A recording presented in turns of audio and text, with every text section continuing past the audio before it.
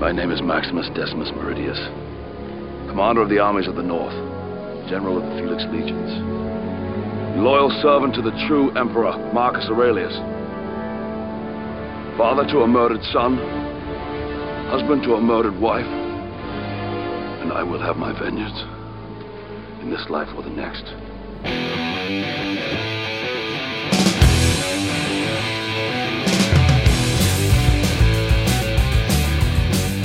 Moral of this episode is don't touch the fucking unicorn.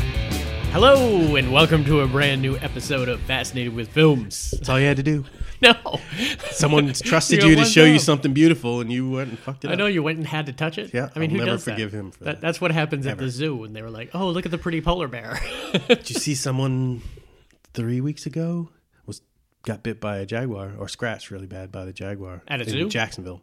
See, The guy jumped one fence yeah. to get to the fence where you can actually stick your hand in, and he was taunting him, like Yeah. pointing at I him don't and feel making bad fun for at those. him. I said, let the jaguar And get then a the free story meal. ended with the guy in the hospital. I was like, Yeah. yeah, exactly the way it was supposed to end. There was something we saw in the news where a crocodile grabbed this woman. Didn't you see the? Yeah, the guy from the crowd, or a guy from the guy from a audience. random crowd Yeah. like car jumped on his back. I was, this guy must be from Alabama or Florida, man. Because, I would break up an animal attack before I'd break up a human attack. I don't know why that. yeah. I don't want to get accidentally shot. I don't know the context of Yeah. the human fight. That's true. But I know the context of it. I know what that animal wants. I don't have to guess. But then again, Maybe we the don't. other guy was a pedophile. Yeah. Let him hit him a few times. They had some story that came out with some woman who had to. They broke up some affair that she was having with a chimpanzee. I didn't read that story. I didn't No. click on it because I was like, I don't need to know this. But the headline enough. I think it was one of those creepies. He just showed up all day and stared at him. Okay. type of affair. That's a little I don't think it different. was actually. It's I like, don't think the law needs to be. Well, they- what state was it? I don't even know. Sounds like an Alabama thing. It was appropriate It's already clickbait. It's probably for the sure. South. It has to be the South. I mean, that's Why are we so crazy down here? Is it the heat? It's got to be the heat, right? It's totally. What the- was that one movie? It was an older movie, but they were in New Orleans a lot. It was a Body murder Heat? mystery. Yeah, Body Heat, he had yeah. to go- yeah, It was good. John Hurt. Yeah, and, yeah. What's his name? But they really didn't they play the Heat up? Oh, yeah. really big Yeah. time in that. There was a good movie, random indie movie called Palmetto, which was also, it was in Florida, but it was Woody Harrelson, Elizabeth Shue. It was a very been to New Orleans? sweaty, nasty. No, It's my favorite city. I'm gonna go tomorrow. Is everything all right there? Yeah, I already got you. I booked you a trip there already. That's horrible. Cut that out. Cut that Cut that part out out. Well, when when it's gone. well, Edit it back out. I unless think they miss. they're So gonna if you get- don't know, there's a Category 4 storm heading But- to New Orleans right as we speak. Yeah. Like it's already just offshore. it didn't hit land yet, did it? No, but it's Soon, hours away. Hours something like away, that. yeah. But they reinforced the hell out of that. So they this did, is but the perfect. mayor said this is going to be worse as the 1850s. It's gonna be that guy from Apollo 13 when he's watching to see if the lem yeah. lem works. I knew it. Looks like you get to keep your job. Damn right. They, I mean, that city is such a cool city, but it's built in Yeah. a goddamn bowl.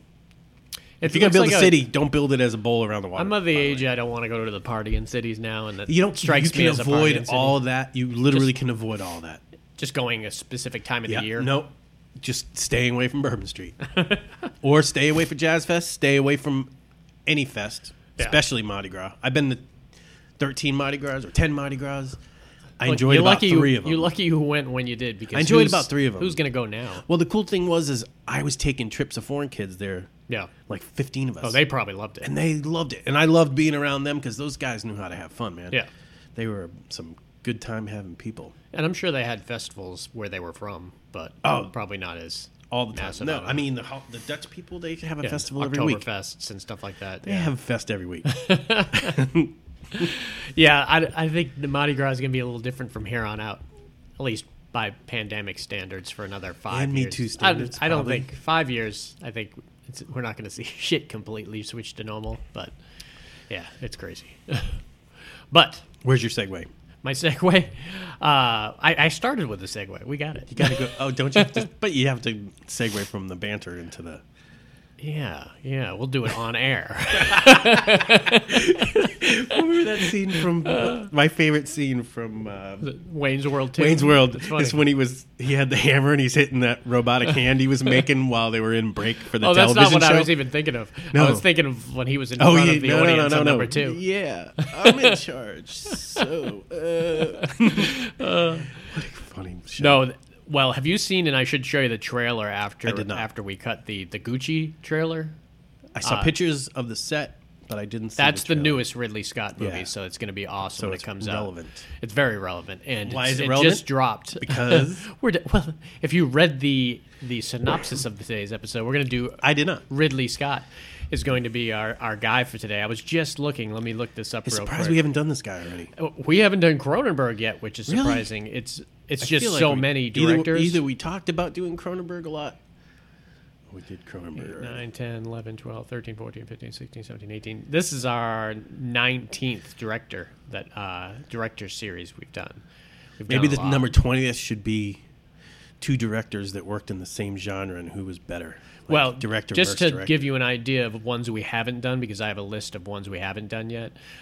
We haven't done David Cronenberg. We haven't done Clint Eastwood, Richard Donner, John Hughes, and Sidney Pollack. Those are 3 major ones. There's a lot more than that, but those are like 5 major ones that we're planning on doing in the next couple months or something like that. So this is Yeah. episode 198. 198. So That sounds close. almost special. We've been getting the. That's the only good thing about Facebook, in my opinion, is that the anniversary reminders and everything. And Oh, those- yeah. they said like 4 years ago you posted this, and it was us, and it was like it was us doing episode 1. But I was just like, that seemed pretty early until I was remembering that we had done episode 1 like 3 times because we were still trying to figure out the equipment. Remember, Yeah. we bought equipment and none of it worked. We were like, this is sucks. Well, the problem was we were trying to do it on the cheap. yeah, well, that's what I did. And we bought a cheap mixer, didn't we? I sold the. And microphones, cheap microphones. We had used a weird mixer, and then I had been hearing all about the Zoom recorder. If you're listening, that's Yeah. what we record on, and it's all. And you, that's what most it's people all you would record. ever need. My client, I'm in charge of someone's pod in Yeah. charge. They have a I bigger. assist. They have in a bigger some- Zoom my one clients' that includes podcast. a mixer as part of it, but we don't need that. I mean, you can do it digitally. You can do it through here, and you can do it on it in post. post. Most of that. Yeah. As So long as you those- get clean audio, you can do anything with it. So the latest Zoom recorder used that, and what I did is I sold like most of my Walking Dead collection and got like $800 and spent $600 on the recorder and then like mic stands and mics, decent ones. We tried to get fancy with the condenser ones, and they were like weird and sounding and everything. So Think that's you what got we're enough going in you to get to 300? yeah, we could easily do that. And we'll see. Backtrack a little bit. I don't remember anything from year 1. I've been pretty good so far, other than specific series that are continuations. But and we've everything. never done like We've never redone like 80s comedies, unless we had a series of it. unless we had a series of it. Like we didn't do the same 5 movies in that category No, but or yeah, 10 movies or whatever. and we haven't gone back and done any of that. So And we we're could, still and we'd pushing get a forward. completely different take. Yeah. As I get older, As long as we looked back to and Things are- just picked different movies than we did. and I wouldn't want to listen to any of them. No, Not the new ones, the old ones. The I don't old want to ones? get like.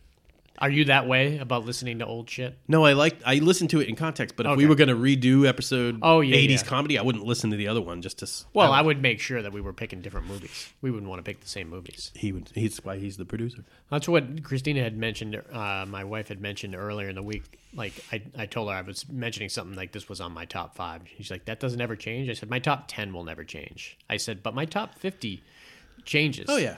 Because I was thinking about it, and I was Once Upon a Time in Hollywood's on my top 50 movies of all time. Yeah, it was just made. Yeah, and it was just made. So that there are ones that can break it. But with my top 5, and I picked my top 5 without even going back to look at what I had picked for episode 1, and they were the same things because they You should don't let change. us know if your top 10 ever changes. Yeah, like my top 5 will always be Big Trouble in Little China, Jaws, Blade Runner, Escape from New York, and Karate Kid. Stuff from our childhood. Those will And always you really be my can't top take 5. away your childhood. Like, Yeah, those movies are absolutely perfect. I can watch them over and but over and over. they're also like they don't even have to mean as much to you now because they meant so much to you when you were younger. Yeah, no, You know that's what I true mean? too. I think when you And look most back, people probably don't like some of those movies. I had like a lot. I was having a lot of fun hanging out with a lot of cool people back when the One Crazy Summer and Better Oh, Off yeah. Dead came out. Yeah, that's like And those 87, aren't great 88. movies at all. Yeah. They're fun. They hold up. They're fun. But I just remember having so much fun. Those were different though. If you think if you think the Savage Steve Holland, which we could do one of his, but he's only done like 3 movies. It's And- funny when I look back, like some of our mutual friends are ones that love movie quotes. Oh yeah. Like John Christian It was was all a about movie quotes big back movie then. quote. Steve, big on movie quotes. Yeah. Jose. Jose was his whole life was goddamn movie quote. Yeah.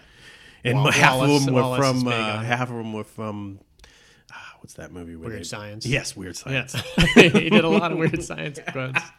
I got them. They're fine. You can do movie They're quotes fine, around me but all day long. I know, but that was I love it when I'll pull it out and I'll be like, yeah, you're not going to get one passed on me. He said, you want to go random on me because I'd love to hear it.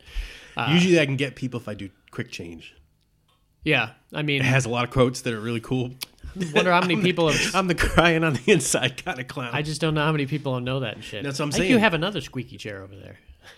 Just keep it together. Just stop squeaking Just the chair. Keep it together. Don't move Right. around so much. All right. All right. Yeah, we're talking Ridley Scott today. And we've narrowed it down to like 10 of his classic movies. And a lot of people confuse him with Tony Scott. They have 2 completely different styles, Tony Scott and Ridley Scott. Brilliant family that both put out so many movies. One of from them our jumped youth. off the Manhattan Bridge. Yeah, that was Tony, and he did great stuff. Tony Scott's mostly known for like Top Gun, Yeah. a lot of Denzel movies, Man on Fire. He did a lot did of a those lot in the of Denzel past. movies.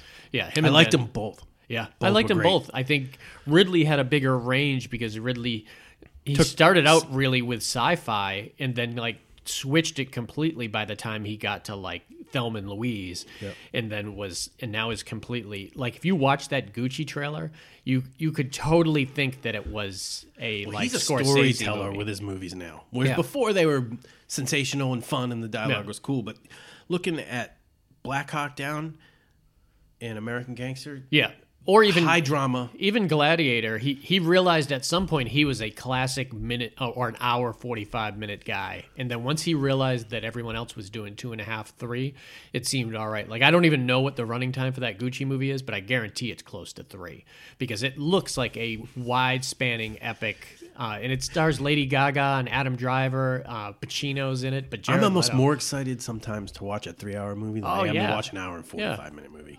I think you can get so much more out there. Oh, hell yeah. Like nothing would be more of a disappointment if you heard Quentin came out with a 2-hour movie. I'd be like, oh fuck, what the hell happened there? You would have to be able to jump right into character without backstory. It'd be hard. If it 'Cause was he- like an experimental thing that he was doing, I could respect it. But you expect He's that going to from some remake people. Volcano. Did you hear that? Yeah, I don't think that's gonna happen. Dante's Peak, remake that one instead. So yeah, Ridley Scott, we've been familiar with. We probably both watched the second one on this list before we watched any of them. I mean, maybe we Maybe Yeah, I 3? don't think we watched Alien first, but we're going to start with Alien first. 1979. He had already done The Duelist, which we kind of left off the list, which is great. Who was in that? Harvey Keitel and one of the Carradines. David. I don't think it's David. Peter. It's either Keith or Keith. no, Keith. Which one was the Revenge of the Nerds one? It wasn't him. It was Keith. it was the one that's Martha Plimpton's daughter, the one from Dexter. He played Peter? the FBI agent. Peter? No, Is that Peter Carradine? Am I just making up people? Peter DeLuise. Dom DeLuise? Dom and Dahmer? The greatest cooking show idea of all time. Dom and Dahmer. It's Dom DeLuise and Jeffrey Dahmer. Yeah, he catches him. Yeah. Dom DeLuise cooks. Prepares them. I got it. I'm stealing that, by the way, too. That's from Hedges. I got to give him a shout out. Shit. So 1979's Alien. Loved Alien. Oh, my God. I love all the Alien franchise, like every single one of them, and we You could have. are- And it's great that he went back and did Prometheus, which we'll leave off the list this time because we did a whole Alien pod, which is filled with it. But Was I on that one? no, I think that was me and Justin. Because that's one of the ones I could have done, like, Yeah. both of us could have done well on that. Maybe the Alien versus Predator ones. We did have some on that. I and know some the of first later one, but that Alien was it. Covenant. Have you? No. That it was. Oh, decent. what was the one? It was Prometheus, the one they had those drones that were mapping out the tunnel? Yeah. That was super No, cool. Prometheus was awesome. I loved liked Prometheus. I liked it a lot more than I did the That's the one she had to get to the surgery The machine Covenant. too? Yeah. Oh, Naomi Rapace. You left that one off was the list? really good. Off this one, but I'm going to squeak my chair more. you're squeaking it in there. Yeah, here, hold on. Let's pause this real quick. In like movie magic. Squeak, squeak, the, squeaker. the squeak is gone. Squeak, squeak, squeak, squeak. See, now you're going real random. If you're going to quote Emperor's New Groove. That was the greatest character ever. Oh my God. He had his own movie after that. Did he? He should have. Kronk's New Oh Groove my or God, something that like was that. awesome. It was one of my favorite Disney movies. I'm going to go out and watch it. I have time for one movie a month, and that's the one I'm picking. That's the one you're picking? Hell yeah. Well, we got that wild card coming up. Pick it if you want. That's cool. I'm not sure we've ever talked about it. I'm not sure I can find it to watch it. Oh, I got it. I got 2 copies in case something goes wrong with the first one. All right. So it's very possible that we saw Aliens before Alien. Very Yeah, possible. I think but so. we saw Terror in the Isles very young. And Terror in the Isles had a lot of Alien clips in it. So there was a lot of Alien that I think I'm we surprised probably they saw. let us watch. Very surprised they had us watch. There were several movies that they let us. Our There was parents. nudity in Terror in the Isles too, wasn't there? There was that whole section of sex Yeah. in it. So what was surprising about it is I think they probably regretted showing us certain movies because we would throw it back at them like, why are you not letting me watch Rambo 2? I've watched First Blood. You let me watch First Blood, which is rated R. Why don't you watch the other one? Oh, because you're not gonna. I mean, it was That's so crazy. It was ridiculous. I mean, we could do anything. I get it. You anyways. wanted to be a good parent. You wanted to not kind of expose We your were good kids kids. to certain things. Yeah, when we were smart kids too. You know what? Here's the weird thing. I didn't start swearing until after high school. I did during high school, but not in junior high and everything because we were going to the Christian school. I never swore Yeah. growing up. Yeah, there were Isn't that enough. weird? There was enough slang that I didn't give a shit. But there's also all my friends would swear. Yeah, I don't think I remember the first time we were over your friend Steve's house, and Steve went Yeah. to the Christian school, and this But was he had during. also gone through a rough life. Yeah. Before that, so he was kind of more. Well, my only exposure to him was at the Christian school, and then when I slept over his house one night Yeah. because I was friends with his younger brother Ken, and like every other word was "fuck" out of his mouth. It like blew my mind. I was like, "Oh, I see how things are going. You just Yeah, act he completely gotta different." act And he was a dick too. He was a dick to his brothers, and was he a was dick to his like, brother. he was one of those "I'll grab your arm He was a and good twist it." friend to me. No, he was one of those guys at school that he was likable by everybody. But then when you got home, you realized, oh, he's kind of a bully to his brothers. Isn't that the job of a I older guess, brother? but he was just kind of shitty about it. Yeah. It wasn't Wasn't like in good fun fun. ribbing type of deal that like we were doing. But there was a lot of like R-rated movies that we had watched over there. I don't remember the first time I watched Alien, but I remember the first time we watched Aliens with Dad. We were in the living room and he let us. We stayed until like midnight and everything, and that had bad swearing and everything in it, but he didn't care. It was good. We all He was watched probably it. so into it, he didn't even think about it. It was long too. It was like back then, even before the director's cut, I think it was like 2.5 hours. But that's on our James Cameron pod. That was a cool one. I mean, this one. This one's a balls out horror movie, you know, and that's the Yeah. difference between this one and Aliens. Aliens was a action packed adrenaline ride, where this one was, and this one had some scary moments in it. So Number 3. What's the one is a prison? 3, 3. yeah, That's almost my favorite. Fincher. It's the first I Fincher love Fincher, movie. but Yeah. the Steadicam stuff through the tunnels was The- so great. The special effects don't hold up quite as good in that one, and that's my only Really? problem with That's that one. weird that they would drop the ball because Well, in these they In use Aliens? they use practical effects in this. yeah, I that mean, makes- obviously the space stuff they I kind didn't of like but that better. But They had a guy in a suit. I mean, that's what was great about it, and they kept him. They did the Jaws element. You know, the less you Yep. showed, the better. Still one of my favorite things with it. I love Tom Skerritt in almost everything, but I loved him in this as Dallas. And obviously Ian Holm as the robot. I love Sigourney Weaver. when it's in space and you have a robot and you don't quite know whether they're gonna fuck up or not. But Yaphet Kotto and Harry Dean Stanton and Nancy Cartwright, and you just had like some of the best actors of all time that were in this flick. But the scene where they knew the alien had already come out of John Hurt's chest. William Hurt was the body heat guy. I just didn't realize it until I just said John Hurt's name. John Hurt's the one who had the alien come through his chest. And obviously that was the most shocking thing. But when you realize the speed that it grew and that it so reminds me, and for a brief second I think about it when I see like a roach in the kitchen. I'm like, I gotta kill this fucker now because I don't want to have to hunt him down later and pull refrigerators out and shit like that. And that's how it was when you watch that alien come out of his chest. I have that element. You were like, stomp that fucker now because you're gonna have to chase that thing around the whole fucking ship now. Plus, he you can't save your boy. I mean, who's this? the one whose chest it came out Oh of. yeah, he's gone. Sorry. He's already gone. He may still be screaming, but he's not there anymore. But, and we've said this before, and I think you've said this before, that redheaded girl's Nancy actress, Cartwright. Yeah. her Nancy Cartwright. her reaction to that. Oh, yeah, it was one real. of the greatest. Oh God. Yeah, but the way she said it with like almost phlegm in her mouth and stuff, yeah. it was like made it 10 times more disturbing. There's a great picture going around of they took pictures of audiences when that scene happened Really? just to get their reactions, and it's a really great picture of it where you could see a lot of the different. Nowadays, you wouldn't get the It's same really reaction. fun. But one of my favorite scenes is when Tom Skerritt had to put on that, like, he had to have that detector which beeped, which Yep. made it so Yeah, much yeah. better for the audience. And he had to go down through the tunnels, and they was sealing the doors behind him. And then at one, it's the point where he got When did freaked Jaws out. come out? 75. So They this was stole 4 a little years. bit from this. Oh yeah. Because the beep thing is almost like the beacons on the great thing about when they attach the beacons to Jaws. Yeah. Then they only had to show the beacons. Well, that was brilliant. That was a special effects trick for sure, because they were like, man, we can't get this fucker to work at all. We need something Yeah. to like not have to show him at all Yep. times. And that was good with this, like the beeping, or even they even carried that through with Aliens. Like it's reading inside the room. Well, you're reading it wrong. I mean, that's that whole great thing. But the Which one moment do you that like I better, love one or is two? when what's that? Do you like 1 or 2 better? 2. I think so too. It's I like the ensemble. It's difficult because they're totally different things. Like this one, I love James Horner is the guy who scored number 2. Jerry Goldsmith did this. Jerry Goldsmith was a Ridley Scott guy for a while. Ridley Scott's branched out to other composers, but he did. Jerry Goldsmith did Alien. Jerry Goldsmith did Legend. I'm not sure if he did Blade Runner. The arc over the several movies that Sigourney Weaver's character goes through is great. One of the greatest Oh, yeah. carryovers, because the first one she's kind of oblivious. Second one she's scared because she doesn't want She's to go still back. smart as fuck in that She's first smart. one. Like that quarantine Of course. scene where when she's not letting you in. It was really a great scene because you didn't see that strong of a female role in many movies. Not many. Until Alien, she broke a lot of barriers down for that. I love that scene where she's like, "No, this is why we have protocol. You are not coming in." Until Ian Holm fucked everything up and opened it up and let him in.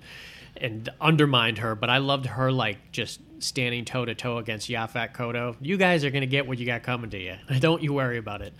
And just her being a badass at the end. I mean, they sexualized her a little at the end with her being in her underwear, where she had to do the whole thing. But I'm wondering who else could have been up for the role, because once they got her, I mean, she's huge too. She's like 6'1", and she's just a badass. She was nominated for the second one, Best Actress for Aliens. She was just too much of an unknown, I think, before Alien to come out. But what's your favorite scene from Alien? I mean, it's hard to tell. You want to say the kitchen table when the thing pops out of his chest, because that was the most compelling. I just like them But hunting him down, I like the one with was it Harry Dean Stanton where he's going after the cat. looking for the cat. Yeah. And it was Jonesy. just dripping with water, and it was just the perfect.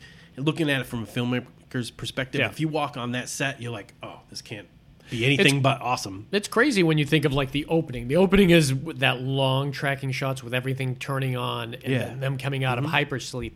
But we had a couple examples of space movies at this time. This is a great space movie. Yeah. You get to number 4. Well, Well, number 3 is a production prison. They talked about space very little. Yeah. Production design. I mean, you know what? Not seeing them race through space, but we know they're up there and we see it outside. And I mean, we're in obviously space right now. The I can airlock, tell you that. It's true. It's true. And we're just doing a podcast from space. pigs in space. But remember, we've got like Star Wars and 2001, which are drastically different up till now. I mean, Star Wars was completely fun, but it was also Battlestar Galactica is probably popular on TV too at this time. was popular on TV. I mean, what Silent Running was another one that was space before 1979. Logan's Run was not really space, but it was futuristic. Back Best costume design, in my opinion. But the women and yeah, for the Logan's women, Run. they don't believe in bras in Logan's Run. Best costume. And I have no problem with that.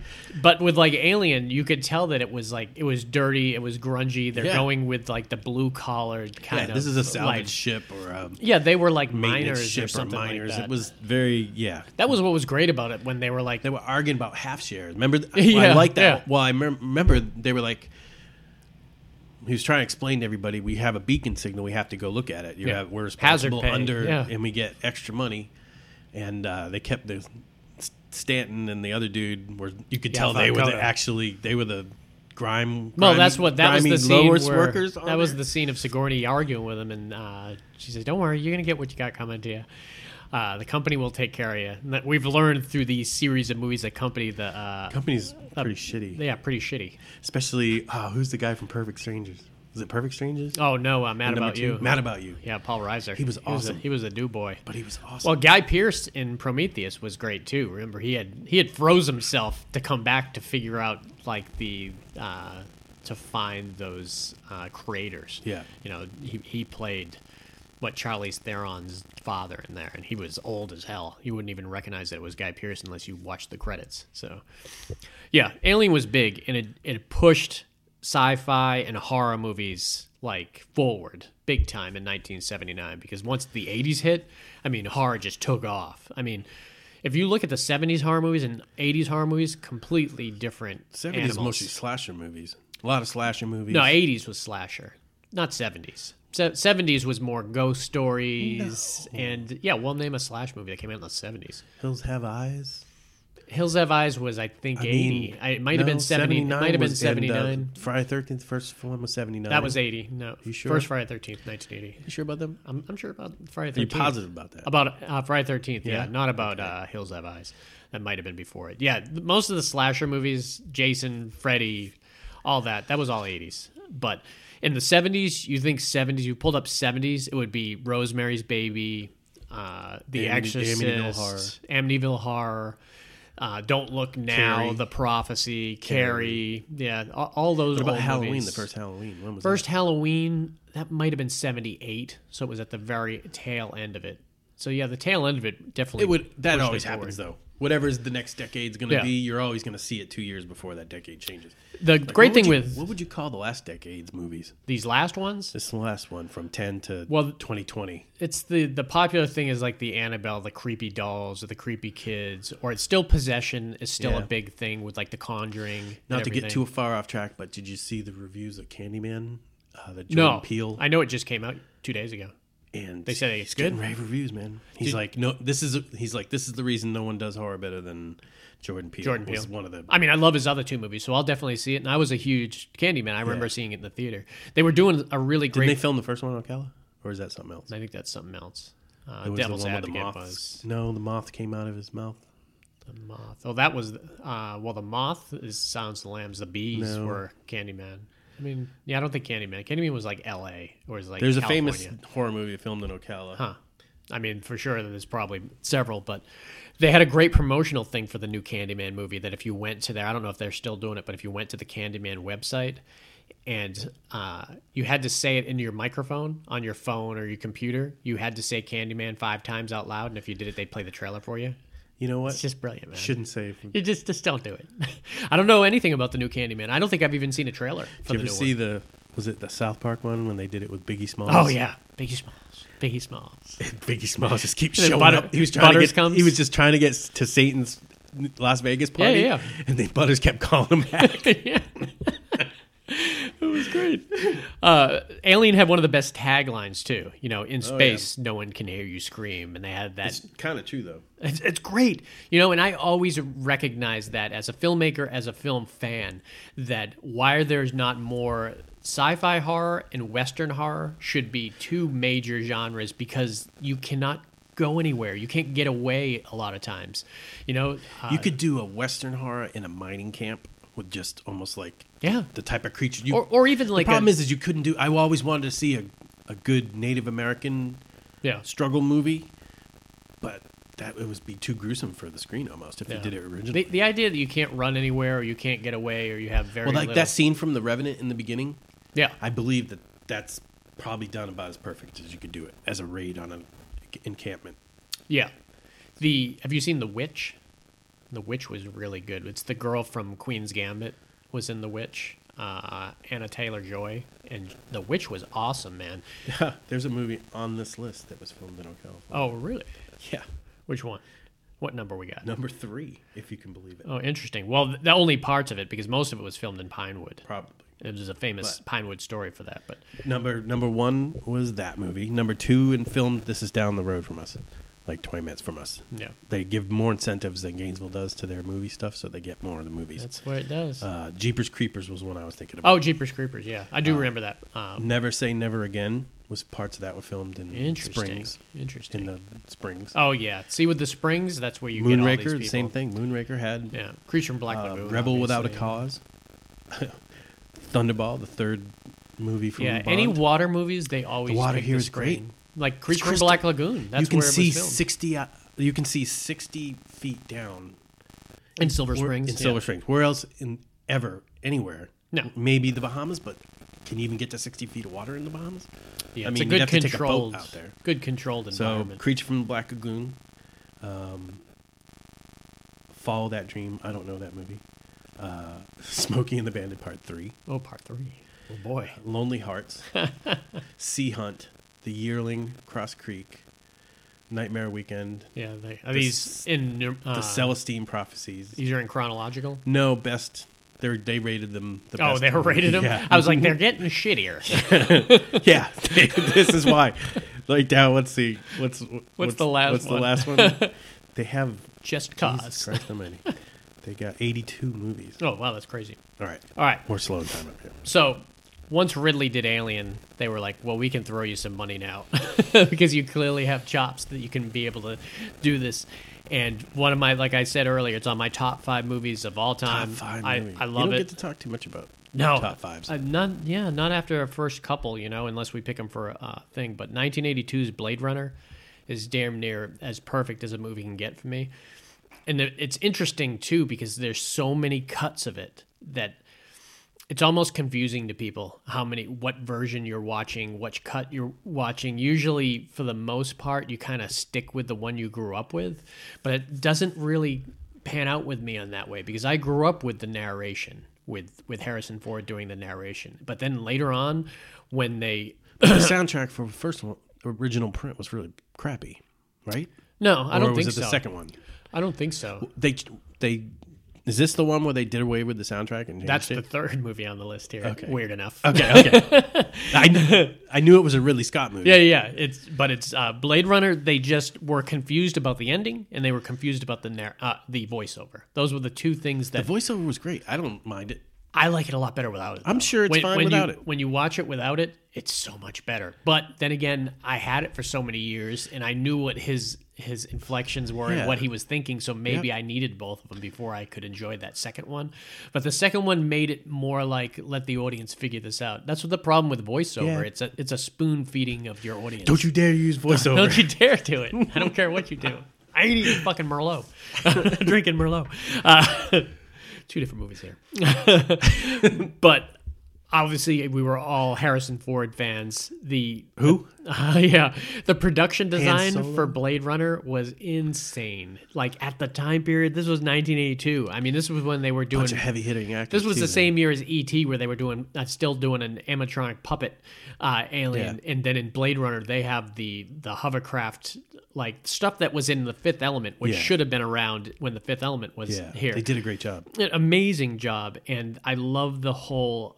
It was like a cluttered kind of... A lot of took place in like Chinatown. I love that element. But it was about like James raining most of Hong the and- time. Just the whole idea. So if you're not familiar with the Blade Runner kind of thing, replicants are like It's futuristic, but it's like a dystopian future. we're not too far away from probably what Blade Runner is. We don't have hover cars yet? And no, I meant just with the replicants. you Oh, know? yeah, we're probably not too far. It starts with the sex robots, and then it gets to us. It always saying starts with the sex robots. Always first. starts with the sex robots, man. God damn it. That should be the name of this title of this episode. I still jerk off manually. What line was that from? That was from a movie too. I still jank off manually. I can't It'll come to remember me. it. Yeah, but I love the idea that they really thought this through. Did Nah. it almost came to me. It almost came to me. It's Weird Science. gone. It wasn't Weird Science. It wasn't the older brother. No, I don't think so. No, it was. I want to think it was like James Belushi or someone like that who had said it. You might have to Google it. I bet it'll come up immediately. Like I do that. Google it while I talk about right, some go replicants. for it. So the great thing about so they were originally created to work in the mining facilities and to be almost like service robots and everything. But they had put in these fail safes that the replicants were only going to be able to live 5 years and. There was different levels of replicants and everything, but the problem with them is they decided even before the movie started that even before the movie Jackie Treehorn. it's the it's Big Big Lebowski. It's Big Lebowski. That's awesome. I would have. You It could would've have taken given a me while. 1,000 guesses. Yeah, it would have taken me a while to get there, but. So not only did they do away with the replicants, they had problems where a lot of them escaped, and now they were running around among us, and they had to actually create a fraction of the police force called Blade Runners that would actually search down, and they'd have to do the Turing test. That was the difficult thing, was not only finding a replicant, but identifying a replicant. Like they were so good, you couldn't just like Yeah, you had to cut their put them skin through a and- series of tests to be able to make sure that they lack empathy or they lack certain skills that weren't put into the replicants. So I love that Brian James scene at the very beginning. It's like a tortoise. It's like yeah, a turtle. when he's giving him What's the a turtle? Turing test and then he just stands up and shoots them. And then through the whole movie, I always love the concept of you don't know if this guy's the bad guy or the good guy or something. Started with the Thing, really. no, even before that, but Body Snatchers. Yeah, Body Snatchers was like that too. You just didn't know who was who, and it was kind of a frightening thing. And we're obviously Harrison Ford's that type of actor that you're gonna fall through the whole movie and everything, and he's perfect. He for this commands role. the screen. You Yeah. want to see what he's doing in the. It was great in the sequel too, and I should mention I love the sequel. He's a Sequel's great actor. There's very little I don't like him in. Yeah, Like I would be strained. I would have really had to have hate the movie. I can't even put part 4 of Indiana Jones. He wasn't the on problem there. with that. He wasn't though. the problem No, with that movie. he wasn't the problem. He with it. did everything they asked him to do, Yeah. and he did the same. Him and Tom Hanks, and me and my wife just watched an hour-long special. It's called on TV. They're doing it now called Superstars, and it's a series. And it just did John Ritter, and John Ritter was that guy too. You know that everyone liked. No one's like, I can't stand John Ritter. Yeah. Yeah, you don't hear that out of people's lips much. But that's what Harrison Ford was. Or Sean Young. You don't hear him. yeah, Sean Young. Who, by the way, I loved in this movie. She was great in this movie. Edward James Olmos was great in this movie. Everybody. Daryl Hannah, Daryl Hannah, William Sanderson, the Iceman. That's Brian James, and our big guy, Rutger Rutger. Hauer. Man, Rutger Hauer was so good in this movie. What about was he in before this? Nighthawks. Nighthawks. He had already been in. And that was like and- late 70s. Yeah, and we were really familiar with that, not just from Terror in the Owls, Terror in but the Owls. Aunt Cheryl loved it, so we Did she? watched it. I watched it over Eric's house a lot, so I already knew him as Wolf. I don't even remember listening to Bill Cosby comedy albums Over at there? Cheryl's house. Yeah. Yep. There was a lot of stuff that I hung out there a lot, so there was a lot of great movies and stuff I remember from there, watching there for the first time. But him hunting him down and the idea that you can't really blame these replicants they're trying to search out their creators so they can figure out how they can extend their life. Yeah, it's a really sad I get tale. It is, and it sucks that you're watching these Blade Runners. I almost felt that same way in the sequel when Gosling found Bautista. I said he's there. He's out He's on his farming and own. doing He's some- farming. He's eating his soup. He's doing his thing. He's not hurting And anybody. he's not hurting anybody. You built him. Yeah. It's like you're the one that created him. Yeah. Why can't he live? So I felt empathy for him. They made sure that you knew what length they would go to get them when Harrison Yeah. Ford does that first chase with that one. Oh, with the Joanna raincoat. Cassidy. Yeah. yeah. She was awesome in this movie too. I love her, and she played the Snake Lady. And I love when Rutger Hauer confronted James Hong, and James Hong immediately knew when he saw him. He says, "I made your eyes. You're Nexus 3, aren't you?" He says, "I created your eyes," and he just wants to see who's the next tier that go up, Yeah. and he wants to go the main guy in charge. He wasn't very scared of Rutger Hauer. He should have been. No, he should have been. It was crazy. He should have Well, he didn't know he was a replicant really until he stuck his hand in that freezing kind of like liquid nitrogen type shit too. Such a great movie, man. And then like the Daryl Hannah kind of befriending William Sanderson at the house. Is that Bob from Batman? No, that's Tracy Walters. This is the guy from Deadwood, the guy who ran the hotel, the mayor who ran the hotel. I'm the mayor. My brother Daryl, my other brother Daryl, the Newhart guy. I heard him doing his character for some reason on the radio. Yeah, he's funny, man. They He's did like good a whole actor. scene of him coming to the hotel. Yeah, he's in a lot of more stuff than people realize. He was really big. I mean, obviously my favorite thing he was in was Blade Runner, but he was just as good in Deadwood. So I love that stuff with the weird puppets that he created that were walking around his house. Remember the soldier puppets that he had? They were like little. They were used as little people, I think. Yeah, but he was good at building those things. Yeah, so they had to go through him to get to the higher guy to find out. I felt love bad when, for him, too. When He Rutger finally was just caught a that lonely guy and dude. he poked his eyes out with his thumbs and everything. Really, the big difference, other than the voiceover, was that ending. And if you haven't seen it, spoiler alert, but there's so many different endings to this movie. There's like 3 different versions of this movie. There's the original, then there's the director's cut, and then there's the final cut. And I've determined watching them all that the final cut is probably the best. It doesn't have the voiceover. It has that great music that goes through the whole thing. And then it has the ending, which kind of leaves it up in the air because there was always the question, was Harrison Ford a replicant? Was he not a replicant? Because he had certain memories that weren't completely clear. And then General Edward They James, kind of played on that in the new one with what's his name? This was What's the dude's Blade name? Runner's I just said his name. What the hell was his name? Gosling. Yeah.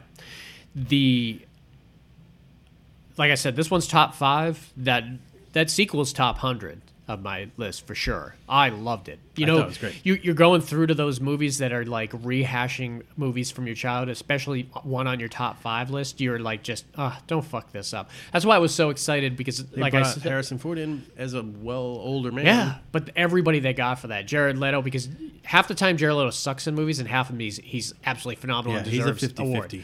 But when the 50 is good, it's good. It's good. Yeah, and that's what the Gucci. He looks like that's the good Jared Leto that we got, I think, in the Gucci movie that comes out. But I was super surprised when I loved it as much as I did. That's what I was the same way with, because I'm a huge Karate Kid fan. When the Cobra Kai came out, the series, I was so excited because they did an awesome job with it. Yeah, don't try to redo it. They made Johnny the hero, and they made you hate Daniel in the Cobra Kai series. I was like, you never in a million years would think they would be able to do that. But it's like, the less Daniel, please. I want all Johnny in Cobra Kai. It's so good. And they just renewed it for a season 5. Really? And season 4 hasn't even come out yet. They're about to drop it, I think, in another 2 months or something. Doing well. Yeah, it's good. It's good. It's both for kids and adults. And bringing Kreese back was super smart. He's such a great character in that. So I love that you can touch these properties if they're done like well. You know, like I still like my other top 5 favorite movies. You know, they'll never probably redo Jaws. But I know they're going to touch Big Trouble in Little China at some point. I know the rights are owned by The Rock, and I have no doubt that they'll try to fuck up Escape from New York at some point. They tried to do it with Escape from L.A., and that was horrible. Well, that was John Carpenter who touched it too. But they'll touch him eventually. He needed the money. All right, let's go to this next one. This next one was a big one for us because they played on HBO constantly. Yeah. And it was just the element of darkness, and it was so kind of horrifying and freaky looking. And that's 1985's Legend. Mm-hmm. And this is the other one that had another movie that came out at the same time. The Dark Crystal was against this one. There was a wasn't lot of fantasy movies that came out in 1985. That was a big year for them. Like E.T. I was might 84 or 83? 82 was E.T., but this was close to like Neverending Story, Yep. The Dark Crystal, and Labyrinth. Time Bandits? Time Bandits was probably a little bit earlier, maybe 83, but Legend. Kevin. This was completely. There's a lot of big stories about this movie. One of them you had mentioned before that it was originally scored by Tangerine Dream, which I love Tangerine Dream. I love them in certain movies. To Live and Die in L.A. It was Yeah, perfect. Tangerine Dream, and there was another Michael Mann movie that Tangerine Dream did that I really enjoyed. I can't think of it right now. Most of Tangerine Dream's scores I like, and I never had a. They were very huge, pop synth, so if you're not into the pop synth stuff, I mean, they can do string stuff, but they're mostly like pop synth Yeah, stuff. I like them. I mean, that's how I was really looking to a lot of our movies when we scored them were Tangerine Dream styles. And I never had a problem with the score for Legend until I heard Jerry Goldsmith's original score added back into it, and I was like, holy crap, because that Tangerine Dream score gave it a different feel. A different feel completely. It was more of a like happy fantasy kind of fable type sound to it, and that Jerry Goldsmith score might have been one of his best scores, and it was dark. Can you imagine having your best score pulled from the movie? Oh, I'm sure he was pissed. There's a great documentary. I can't even imagine that spending, because I spent on the last movie we did, it's going to sound crazy, but almost 800 hours. Yeah. Yeah. On writing that score. Yeah, it's crazy. And another 500 doing the sound editing. Yeah. Yeah, it's crazy what goes into it. And, I mean, he got paid big money, so ultimately I got he's paid like, big money. Yeah. Ultimately, I don't know. I'm still waiting for that paycheck to clear. But the other big thing with this was it was filmed, most of it was filmed in Pinewood Studios. And Pinewood Studios was so big that it had its own environment in there. I bet you some of that forest stuff was Ocala. They just added flowers and stuff. No, I think all the forest stuff was Pinewood. Was Pinewood. So I don't know what was done in Ocala. It must have been done there for something. Maybe they had to do something under the water with the Robert Picardo stuff. I don't know. But that would make sense. Yeah. But that Pinewood stuff was famous because not only did it have its own environment, there were birds in there, that it would rain in there. It was crazy. It was so big. It was a James Bond studio. But they went to lunch during Legend at one point, and it caught on fire. This is the famous... And it burned down. Yeah. Well, it burned half down, but it was like completely ruined, so they had to tear it down and then rebuilt it. And now they have a new Pinewood Studios that's been rebuilt for years. But this was major when this sucker burned down. They just went to lunch and came back, and I don't know what electrical thing went wrong. Yeah, like, it rains in here. We don't need a sprinkler system. Yeah, I know. It was crazy. Awesome documentary. If you have the Blu-ray for Legend, check it out, man. It's really amazing. It's so good. I'm sure you get the DVD for it, though. That's probably one of the ones I got for you. If I had the DVD player, no, that you do. It's PlayStation. That PlayStation 2 will play them for you. But Tim Curry, man, this was just a slew of his weird characters. I mean, he had already done Frankfurter for Rocky Horror Picture Show, so he's already had done some weird stuff. But coming in as Darkness, and they talk about his makeup, how heavy that shit was on him. It might be one of the most evil-looking characters in film of all time. His voice and the contortion he can do with his lips and stuff, it just makes him perfect for something like I probably didn't even know it was him for the first... Oh, yeah, for years. 10 times I saw it. Yeah, and then obviously it's Pennywise. The girl, what was her name? Mia Sara. We knew from Ferris Bueller, who was awesome in Ferris Bueller, and she was young in this too. When they had her dress up in Darkness, she looked like Winona Ryder's character from Beetlejuice. Yeah, stole that look. Yeah, she did look like that. That's one of the major scenes that I really appreciated the Jerry Goldsmith score. Like, it was completely different than the Tangerine Dreams. They had a big dance? Yeah, she was dancing with herself, and then she was dancing with that cloaked figure that you only saw, like, the face, and then, because they held off showing Darkness for a while. We haven't even talked about Tom Cruise's side when all those... The fairy and the creatures all show up to help. Yep, and then the Robert Picardo creature in the swamp that came out. Robert Picardo, a lot of people know, he was the main werewolf in The Howling, and he was the cowboy in Inner Space, and he went on to do Star Trek. He was one of the officers. He was the hologram that controlled like the holodeck or something in like the Next Generation. That's the one to be the hologram. Yeah, you don't have to show up. You can just sit in the studio by yourself. Yeah, Robert Picardo is awesome, but he played the female like goblin that was under the swamp. He was in so much makeup, it was ridiculous, and it was great. Him talking about that scene was great because he was underwater and had to pop up out of water with like 100 pounds worth of like prosthetics on and everything, and then act to it, and it was phenomenal. But like you said, there were some of these movies in the 80s where they made to a point where it was like you were really kind of threading the needle. Are we going to scare these kids, or are we going to amaze these kids? Probably why this was a scary. It's probably why they brought Tangerine Dream in. Yeah, well, maybe it lightened it up a little bit. because there were scenes in like Neverending Story they're that like, were we creepy want as kids shit. to watch this movie, and Jerry Goldsmith, you made this way too depressing. It's like, this is too dark to show children. It was PG, 85. This was this was the year PG-13 started. And this was still PG at this point. But there was some dark, evil stuff. I mean, once the only part of the movie that was light was the first, like, 20 minutes. Because if you don't know, she's everything in the woods, and this is like a fantasy thing. But like I said... If someone takes you to a secret place, like an Indian burial ground, I'm going to show you some... unicorn, or whatever. It was a beautiful thought. Just look over it. That Tom say Cruise this was looks going to great, take her, and then go home. Yeah, Tom Cruise really wanted to share something special with her, and then she just took it to the next level. And what a brat! Yeah, she touched that damn unicorn, and then darkness took over the world, and then one of them died. Yeah, ripped the horn off, and the horn gets back to Tim Curry and everything. But if he gets the power. But at that point, the movie became dark, and it was dark throughout the rest of the movie. It was exciting as shit. I loved it with him traveling to the castle to rescue her. It was a classic kind of really great fantasy movie. One of the best fantasy movies ever made, in my opinion. But yeah, it was dark. It was like I said, like there were parts of Neverending Story that were like dark creepy as the shit. next one. Yeah, I think this one was black. Yeah, it's true. I guess you can. So we'll jump forward to the next one, 1989. And this is This is one of Eric's favorite movies. It's one of your favorite movies, right? It's not one of my favorites.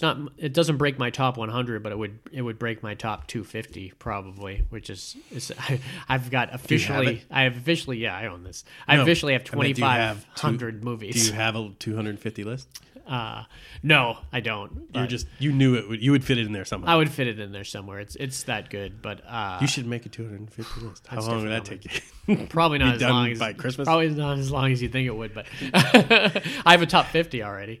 I could definitely. I have it someplace. Yeah, you'd only have to start at number 51. I have 2,500 movies now, so when you think of it's funny, only 10%. Yeah, only 10% make that cut, so that's a lot. It'd be hard when you get around 230, 200 to start saying, well, I can't add this because then I can't add this. Yeah. Or and then you'd have to go back from... A lot of them would be the directors, and that's what that speaks to like Ridley Scott and Quentin, because I would almost have to have every like Quentin. 90% of Quentin's movies would be on there. John Carpenter. 90% of Spielberg. 90% of Spielberg. Yeah. Pollock. Cronenberg. All these directors are Fincher. Yeah, you could do this pretty easy because you could knock 170 of them not just from directors. Not that there's directors that their solo thing aren't great, which there would be a lot on there from those types of directors. But who's the guy that does the Gears? Guillermo del Toro. Yeah. Like Gears. My wife knows him as the Gear guy too. He's the guy. Guillermo del Toro. He's awesome. We're going to talk about 1989's Black Rain. Also, another actor that everyone loves, super safe to put in it. I don't think he was slated for it until towards the end. They were like, he stepped in. I think because he was a big producer. A lot of people forget about it. Andy Garcia? Yeah, Andy Garcia. Michael Douglas. So Michael Douglas was a huge producer. People forget. Like if you pull up the Oscars, he won an Oscar for One Flew the Cuckoo's Nest, and people are like, he won an Oscar for One Flew the Cuckoo's Nest? He says, yeah, he was one of the major producers on there.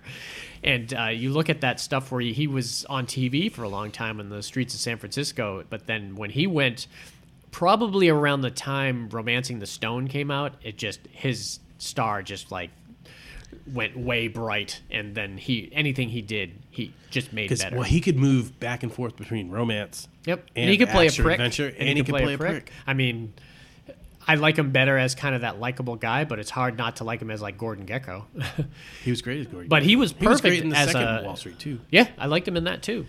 But with Black Rain, I loved it. I loved him and Andy Garcia's relationship, and then I loved the relationship that he eventually went in. He was in Traffic. Michael Douglas. Yeah. He was really great in that. So if you don't know what Black Rain's about, it's dealing with, and there's a lot of good movies. We could probably do a thing just on counterfeiting. Or counterfeiting. Yeah, because Live and Die in L.A. Yeah.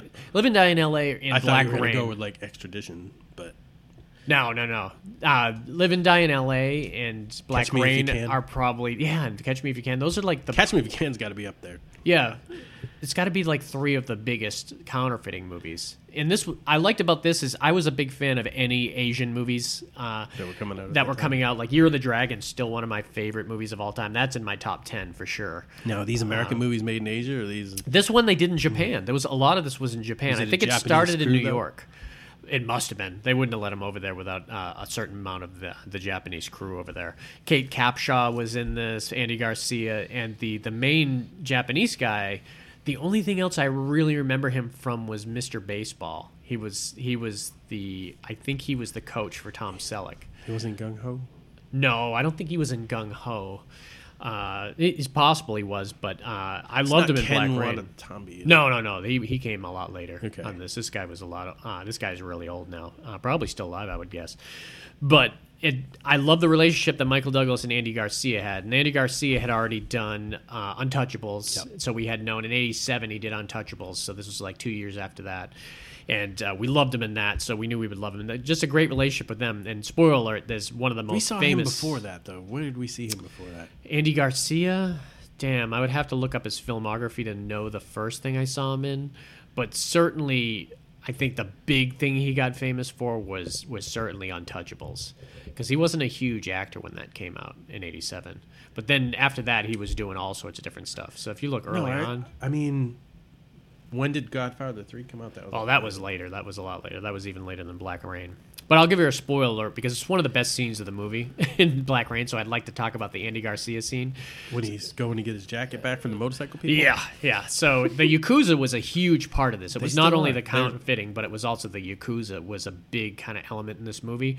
And they were like strangers in a strange land over there. You know, they were in Japan. They were used to being hot New York cops and everything and getting their own way and figuring stuff. And they were both smart as shit, but they were just not very bright with procedural stuff and how things were done and not respecting how kind of vicious the Yakuza was.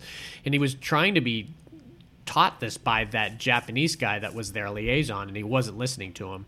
So when they were surrounded by that motorcycle gang, and there's and you see the scene in the the trailer is kind of very revealing for this movie. Like you can completely tell, and like I said, spoiler: Andy Garcia gets killed in the movie, but in the trailer, it's clearly obvious that Andy Garcia dies. But the way he died was great. You know, he put the Yakuza had like these samurai swords, and they were like putting him on the ground while they were running the motorcycles to get him like super hot, and then just spun around and like cut Andy Garcia's head clear off. As Michael Douglas watched.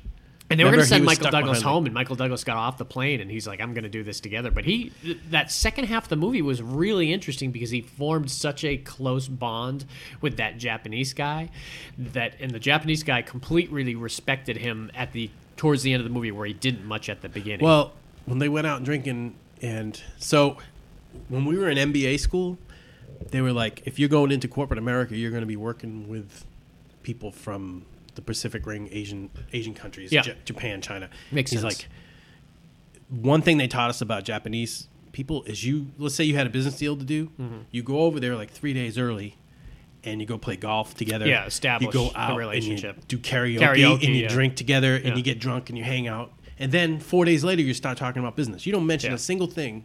That's not the American way. No, but you do see that in a lot of movies. Like Rising Sun is one of my favorite movies of all time. That's definitely on my top 50. That's one I was thinking of one of your favorite movies. I love Rising Sun. Yeah, Rising Sun is definitely on there. And it helps that I read the book like a day before I saw the movie in the theater. Said it was perfect. So good. Well, they changed the ending, but it didn't bother me at all. Yeah. But the ending was great. Yeah, the ending was great. It was just that, you know, the guy that fell in the cement, it was just a different guy that fell in it. It wasn't the guy that played, because the guy in the movie that fell in the cement was the guy who played Robert Kennedy in Hoffa. Oh, okay. He's the one who fell in the cement. And in the book, it was the little Weasley Asian guy. Yeah, the one that kind of... So I could see them swapping it and everything. It didn't make a big deal, but I love that movie. This movie was great. Yeah, when they were drinking in the bar and they were singing karaoke and he gave him his tie. And I like the stuff with Kate Capshaw, too. She was great in this. She didn't do a whole lot of movies because at this point she married somebody. I can't remember. She married somebody. They had a little bit of money. I can't remember what his name was, though. Spiel something. I think he was Jewish. I'm not going to... Pretty sure. So she did less and less movies after that, but she had already obviously we had known her from Temple of Doom coming out in '85. But she was great in this, and I loved her kind of like, this is how things work over here. She's trying to kind of explain things to Michael Douglas. You can't just rush in. Yeah. You can't. He needed that, too. He was kind of a break the rules kind of cop. The first thing he did when he was at the crime scene was steal some evidence. Yeah. Remember? And that may have, and I like that element that, hey, this may have kind of flew in New York, but it sure as hell is not going to fly here in Japan. And so him and Maj Maj, I think is his name. Yeah, that's what they called him. They had definitely it was something, and they just called him Maj. Yeah, but their relationship obviously was kind of wasn't as good as. Well, he realized Andy that Michael Garcia's. Douglas was really smart when it came to the counterfeiting stuff. Yeah. He realized about the plates. Remember, he's burning the money, and he's like, you see this color here? This is not what's supposed to happen. So they did a lot of good research. I'm always wondering with those counterfeiting movies what they leave out. It's like when they did Breaking Bad. Yeah. Don't put the actual recipe in there for the meth, please. Leave one element out. Yeah. I feel they do that with counterfeiting a little bit, maybe. I don't know, but Couldn't do it nowadays. Yeah, I Can't love be a Black counterfeiter Rain. nowadays. You're better off being a cryptocurrency stealer. yeah. I'm sure. All right, this next movie is when it completely changed for Ridley Scott. Ridley Scott was known for sci-fi movies, fantasy movies, action movies, and not that this wasn't an action movie, but this was a big departure for him. A girl bonding movie. Yeah, girl bonding movie. Road trip. And it's such a great movie Slash- too. And this was like everyone who thought that they weren't going to like this movie watched it. alert. And yeah, I know this one definitely has a major one. So 1991's Thelma and Louise. But you would think that like guys who like guy movies would avoid this movie. No, this was a good movie on everyone's part. Yeah. This was an action-packed. This had two great actresses in it. Breaking the tons of law. great actors in it too, like playing the They husbands didn't need to and the drive off cops. that cliff. Yeah, Spoiler. they didn't want to go to jail. They were killing people by the end. You know, they would have gone to prison forever. So they killed the guy that raped. Yeah, that they her, could have got away but with. Who did they kill after that? I can't remember. There was a lot of cops dying, and remember they were was blowing they were blowing stuff up, Okay, and okay. there was a lot of Yeah, they're going shit to that they couldn't. They had made just it crossed the line. They made it completely clear by the end that there was no turning back, and I mean that was obvious Yeah. with what they Well. went through. But so it started out, and talk about a great arc for your characters. Yeah. You know, they both started out with Susan Sarandon One of and them had Gina a bad Davis. breakup, right?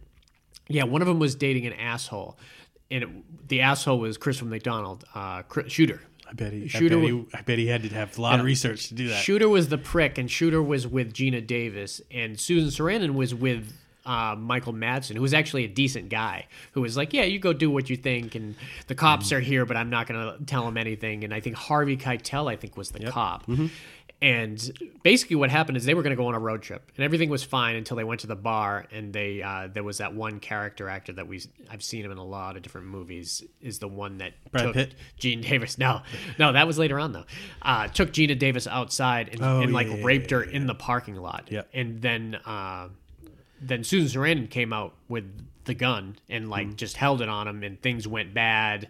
And I think did Gina actually do the shooting, or did Susan do the shooting? I think Gina did the shooting.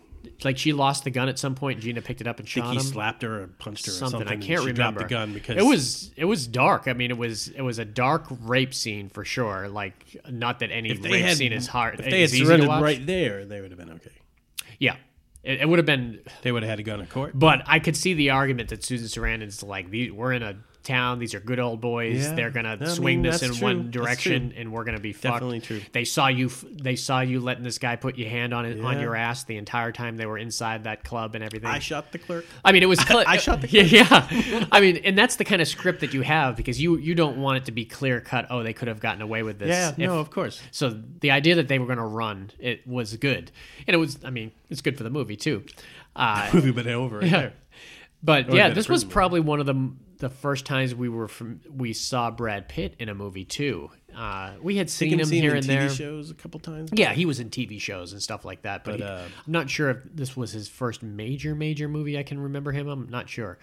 But obviously he was still that heartthrobby guy and stole their money and everything. And he was kind of a grifter in the movie. But I loved all the stuff with this movie. It was definitely a road movie. It was a cop chasing movie. I mean, it had a lot of long chase scenes. What was that weird movie with Kevin Costner when he took that kid and gave him a Casper suit? Oh, Perfect World. World. Perfect World. That was a Clint Eastwood. Awesome reminded movie, me man. Awesome movie. That movie's good to see the feels at different times during it, but it's a road movie too. it's a really good road movie also. I love a good road movie. I'm not sure have we done road movies? I think we might have done. Did we do road Bob movies. Hope and Not those to road, Morocco? not or those something? road movies. I was thinking more like The Chase with Chuck Sheen. Oh, I thought you were talking about what was the guy from Glengarry Glen Larson? They went to New York City. They remade it, but it was probably a play.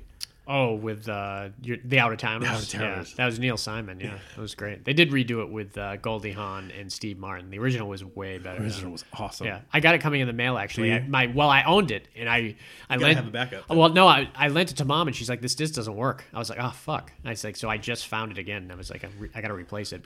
Had you watched it before, or you just sipped it to her without it? So many movies. I probably got 800 movies that I have not watched since I bought them. I just got them ready. It's not about watching them. Well, no, but there's times To like watch. they're there when I need them. Like I'm going there when I need them. That should be the title Yeah. of the podcast. Well, because it's a window into Paul's soul. They're there when I need them. We're doing Arnold Schwarzenegger, and I was like, oh, well, I'm going to watch End of Days. I own End of Days. Probably haven't watched it since I bought it, and it's such a fantastic movie. Man, I wish I had time to watch a movie. Yeah, I try to watch one a day.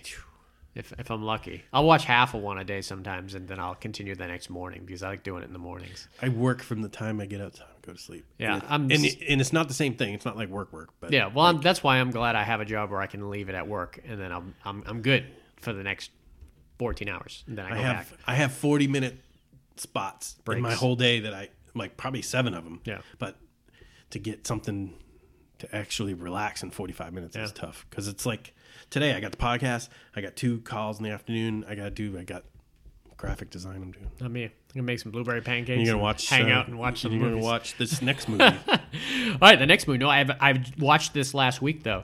There was 2 movies on the list. The next 2 that I felt like I needed to watch again just to refamiliarize myself. You know with what I them. did? I didn't. You didn't watch them, but I'll educate you on them. I love this next one, 1997's G.I. Jane. I love this movie, man. This was a great movie that I hadn't watched in a long time. Totally forgot about it. Vigo. This was like when we had already seen Vigo in like 93 is when Carlito's Way came out. And that was probably the first time I think we saw Viggo Mortensen. Maybe the Texas Chainsaw movie. He was in Texas Chainsaw. And he wasn't his normal 3. character in that movie. He Well, was in Carlito's, a wheelchair. he was in the wheelchair. Wheelchair in the Carlito. Yeah. I can't fuck, I can't shit. He was a depressing piece of shit in that movie. And I loved him in Texas Chainsaw Massacre 3, but I'm not even sure I even knew that was Vigo back then. I did. But when this movie came out, this is when I really thought he started to take off. And then once he got the Lord of the Rings, it was like he can do whatever the hell he wanted. But he probably did overseas shit. Wasn't he from Australia? No, I don't think so. I think Vigo was an American. American? I think he's American. Put an American in Lord of the Rings. I know, kind of weird. Put Liv Tyler in there though, so I guess you can do that accent. You're good. But I loved him in G.I. Jane, man. I totally forgot how much of a prick he was. Oh man, even the whole crew turned He's a on him master at some sergeant, point. right? Yeah, he was the master. sergeant. Master sergeant. This was like the his job is to be a prick. Really. great character actors in this movie. If you go back, everyone in charge, everything. Demi Moore worked in like. She worked in like intelligence where you would be in the room when the drone is like where they launched the drone and they're watching the screens and everything. So I wonder why she was in the helicopter. In the helicopter? What do you mean? Go ahead. Oh, you thinking Carja on Fire? No. She's not. I don't think she's in a helicopter in this movie. But Carja on Fire, that was definitely a helicopter. But they wanted to put what's her name? Anne Bancroft was big into, and I love Anne Bancroft in this. This movie in Point of No Return, she was so good in. She was the one that was training Bridget Fonda how to walk and talk in that. I loved her in that. Obviously, The Graduate, but she was one of those tough old broads that would just come on the screen, and you were like, "Holy shit, I am scared of Anne Bancroft's just stare in this movie." And she was in the Senate in this, and she's like, "We want to push through a woman into the SEAL program and everything, and so we're gonna go through all these people." And she went through all the pictures, and she decided we want Demi Moore here, and Demi Moore got in shape for this movie. My God! But they must have filmed her first scene. No, first. she was in uniform through the whole thing, so you didn't get to see her like not Jacked up kind of until- jacked up. But later on, obviously, she was wearing wife beaters, and she was like doing one-arm push-ups How and old do shit you like think that. she was? If you Probably had to guess. 30, 35 in this movie, and she still looks fantastic. There were pictures on like the internet last week of her in a bikini on the beach. She still looks great. Well, she got not that she ever lost her muscle tone and everything, but I think when she did striptease, she just got in shape once again, and then she got in super good shape for the Charlie's Angels movie. So she's always been, and she's always been part of our life in early movies, had that great throaty voice and everything. So I thought she was perfect in the movie. But in the movie, she was dating some guy that was telling her, "Don't do this. Why would you want to do this?" and everything. And I didn't realize until I rewatched it, it's the guy from Monkey Shines, the guy that got paralyzed. Really? It's her boyfriend in this. And he's actually working against her a lot in the movies, where the high ups want, keep tabs on this girl. We want to know what this girl's doing and everything. She's going to make the Corps look bad and this and that, or the Navy, I guess it was. And people were like, "No, she's kind of a badass," you know. And she's super smart, and at every turn they're waiting for her to fail, and she doesn't, and she does just as well, and she does not give up, and she doesn't want special treatment. She keeps telling them. They had promoted women back in the 20s and 30s like they promote them now. Oh yeah. They would have had. They should be running everything. That's the yeah. big mistake that they've made. This needs to be like the queen bee drone situation. Yeah. Put the women in charge Yeah. and put these grunts out there to fucking fight Sorry, on the line. grunts. And sorry, but I mean, you're meatheads. You know it. But I loved all the stuff with her. I loved the back and forth between her and Vigo. That was one of my favorite lines, was where she thought she was getting special treatment, and she didn't want special treatment. She kept saying, if you're not going to go easy on the guys, don't go easy on me. And she felt like she got a break on one of the drills or something. So she shows up at the master sergeant's thing, and she wants to talk to him, and someone else is at the door. And then she demands to talk to him, and he gets to the door, and all he says is, "Hey, if I want your opinion, I'll give it to you." And slams the door in her face. It was awesome.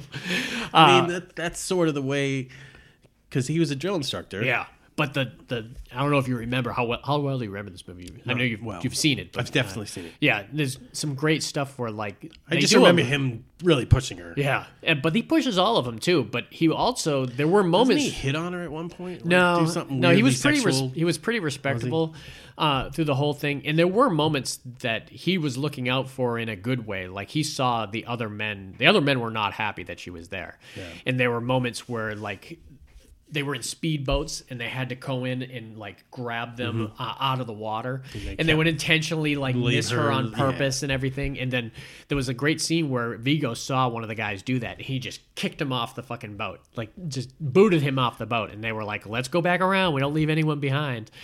And but there was a moment that the crew really got to like her, and she tried so hard. Why you would not like her in this? There was a scene where they were threatened by women back then. Yeah, it wasn't that they didn't like her. It was just the frat mentality. Yeah, is it's what like was going on. Do you want her defending your life? Do you want her? Probably. If she's strong enough and can put up with it, shit, yeah. The only thing I require, you got to be able to drag my ass if I get shot. Yeah. And she proved that she could do Absolutely. that. She saved so many people, and she saved Vigo at one point, was what really changed it. All I care is you're in shape. You know, yeah. I don't care if you're a man or woman. Because we did eventually get to see them go on missions, but there was a great scene where they were going through these drills, and they had to go up this huge wall, and she's yelling at them, "Let's go!" And she gets down on all fours and lets people jump on her back, each and every one of them. And then at the end, she reaches up, and the guy won't grab her arm. Yeah. And you're like, "Come on, dude!" She just helped every single one of you, and you're not grabbing your arm, so you're like with her, fighting in this movie for her. And eventually she has to save Vigo. I mean, the only way military works is if everybody respects each other. Yeah. And I feel like they're really good at that now.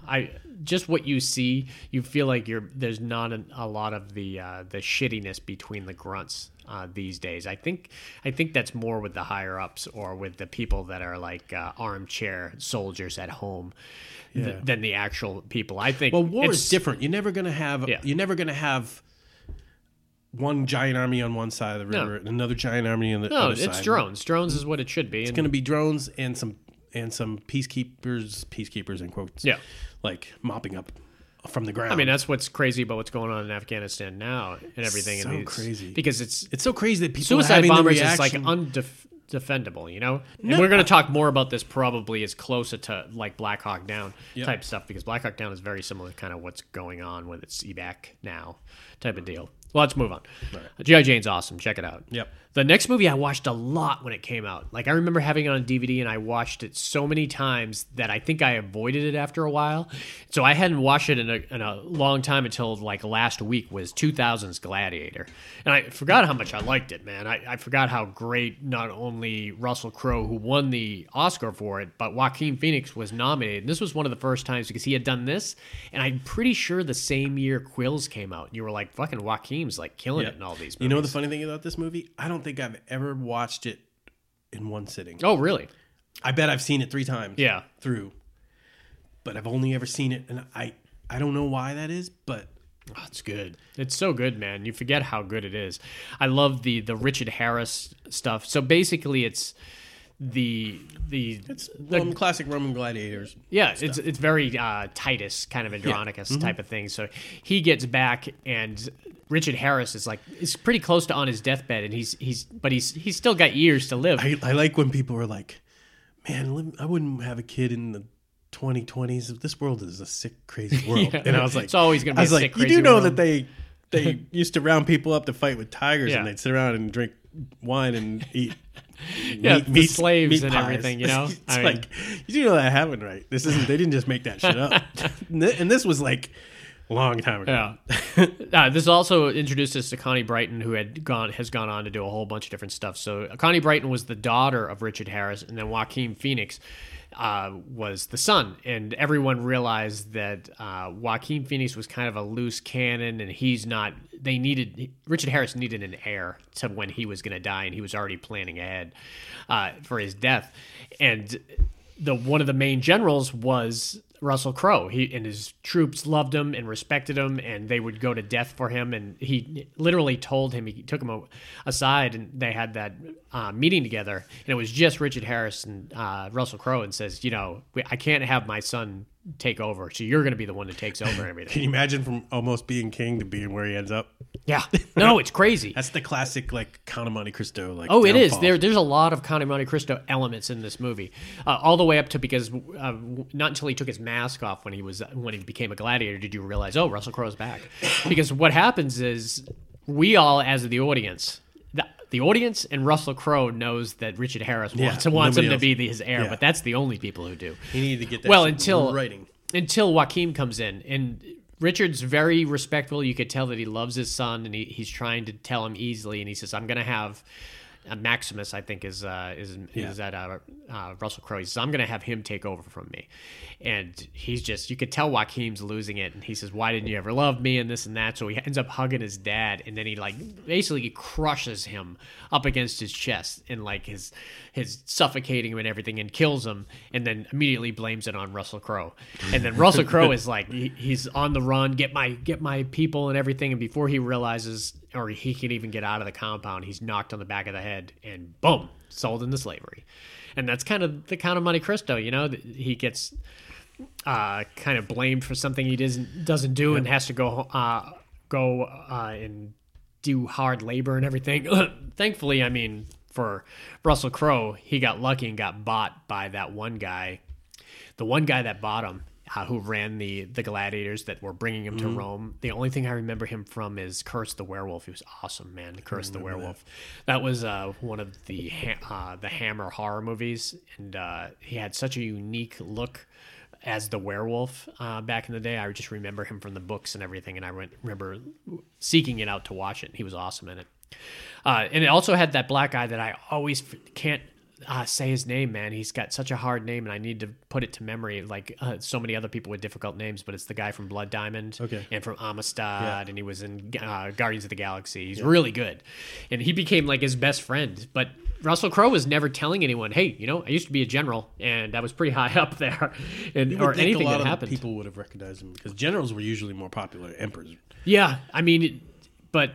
Yeah, they didn't. They didn't recognize him, and he gets thrown in as a slave into the gladiator and everything. And they realize I like his chances though. Yeah, most of the time. That's true. And realized after a while, holy shit, this guy can fight. Yeah, it's oh wait, he didn't just learn this. And the guy from Curse of the Werewolf was being he's teaching him. He's like, you got to win the crowd. If you win the crowd, then we can take you to Rome, and then this is we'll all make money off of this, and you'll win your freedom. And he used to be a gladiator, and that's the dangling carrot that every person that's enslaved, and rightly so, It's like you could do You this. could be a citizen. You can and be you a full can- citizen. You can do this to win your freedom when you're expatriate. Yeah. So it's like, But then you got Joaquin back there who's got daddy issues. He's got sister issues too. He's like, there's some weird kind of overtones of sexuality between him and with him and his sister. And But I think that was pretty common back in maybe. those days. That's- I don't think that was a. I think that still wasn't a taboo. Yeah. Tell me again about not having a kid in 2020. Yeah. Yeah, it was creepy. But Joaquin Phoenix was perfect in it too. Like I said, he this is where he kind of came out of his shell to do all these big movies, and people realized how great he was. It's cool that his family was from this area. Yeah, yeah. I feel like And that he went on to be, you never back in the day would have assumed that he would be as big, if not bigger, than his brother. You know, because I mean, his brother was on a. his brother would have gone on to do some amazing stuff too, man. And maybe Joaquin wouldn't have maybe put as much effort into it it's possible too, because he's the leading dude now. I mean, oh yeah, he can he can do request whatever any money he wants. Yeah. And he's married now to Rooney Mara, who's huge. I mean, You know what she's famous for? well, being part of the Heinz 57 family and He owns the Steelers. He owns. It's not the Steelers. I think it's the Steelers, isn't it? Isn't the He's the Steelers. I think. the Maras own this, and the sister is famous too. So they're both. But I famous think they own families. 2 teams. Oh, really? Yeah. Yeah.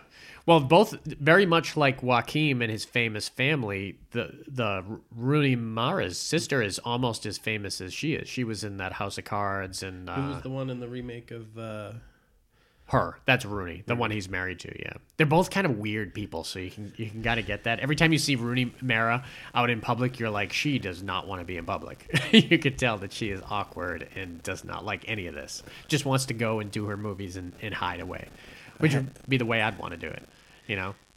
Yeah, my impression when I met Joaquin a couple of times, and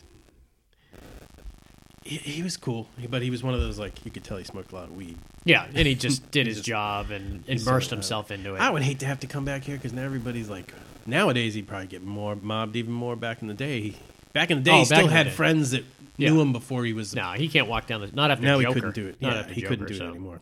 But yeah, Russell Crowe, amazing in this. This was probably the first big epic that we got to see Ridley Scott tackle too, and it was massive. I mean, on huge scale. I mean, thousands of extras. I mean, this was before they weren't doing digital shit. This was 2000, and they had not been doing digital crowds quite yet, as much as they will completely digitalize the crowds now. So it was fun to see it. The acting was They own the great. Steelers, and they're part owners of the Giants. Oh, okay. See, I knew they got money. Money's not a problem with them. But If they stopped to print $100 bills, yeah. they'd probably lose out on money they were making by taking the time to print $100 bills. Yeah, there was some great gruesome stuff in it. The stuff with the tiger and the stuff with that big guy. Remember they brought the ringer in, like the undefeated guy Yeah. that had that mask on, Yeah. and then Russell Crowe just What do they call destroyed him? him. The Mountain. Yep, that was the scene, basically. There was a lot of, like, precursors to Game of Thrones that I think was paved the way by Gladiator, because there was a lot of similarities in there. Yeah, like you said, the Mountain was basically this character that they brought in. And they released the That two guy's ridiculous, tigers man. opposite. Well, the Mountain's massive. He's from Iceland. He's like, bred that way to be big. I guess he's small compared to his brothers, too. I had heard some stuff about him. And, yeah, he's massive. He's in a lot of good stuff. But yeah, I love Gladiator. Got tons of awards, a lot of recognition. I don't think Ridley Scott's ever won Best Director, which is crazy. Really? Yeah, I don't think he has. I think this year might be his year. I bet you was up for it for number 10. Oh, he's been up for it a lot. No, yeah, I know, yeah. but I mean, I bet- Yeah. He was definitely up for it for that. I'm pretty sure he was up for it for Gladiator, and he was probably up for it for Black Hawk Down. But because he has not got it yet, and he's one of the biggest directors in Hollywood, I bet he has a seriously good chance to win it with the Gucci movie, because I hear great things about it. It looks like that. It looks like it takes place over like 30 years, and you get to see the whole kind of the crazy rise and fall of this weird family and everything. It's a great I trailer. don't even remember how they fell, so it'd be The interesting. trailer. to watch. Before you leave, I got to show you the trailer. It's really amazing.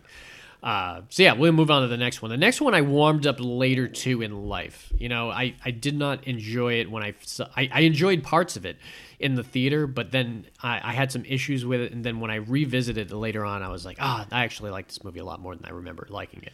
And that's 2001's Hannibal.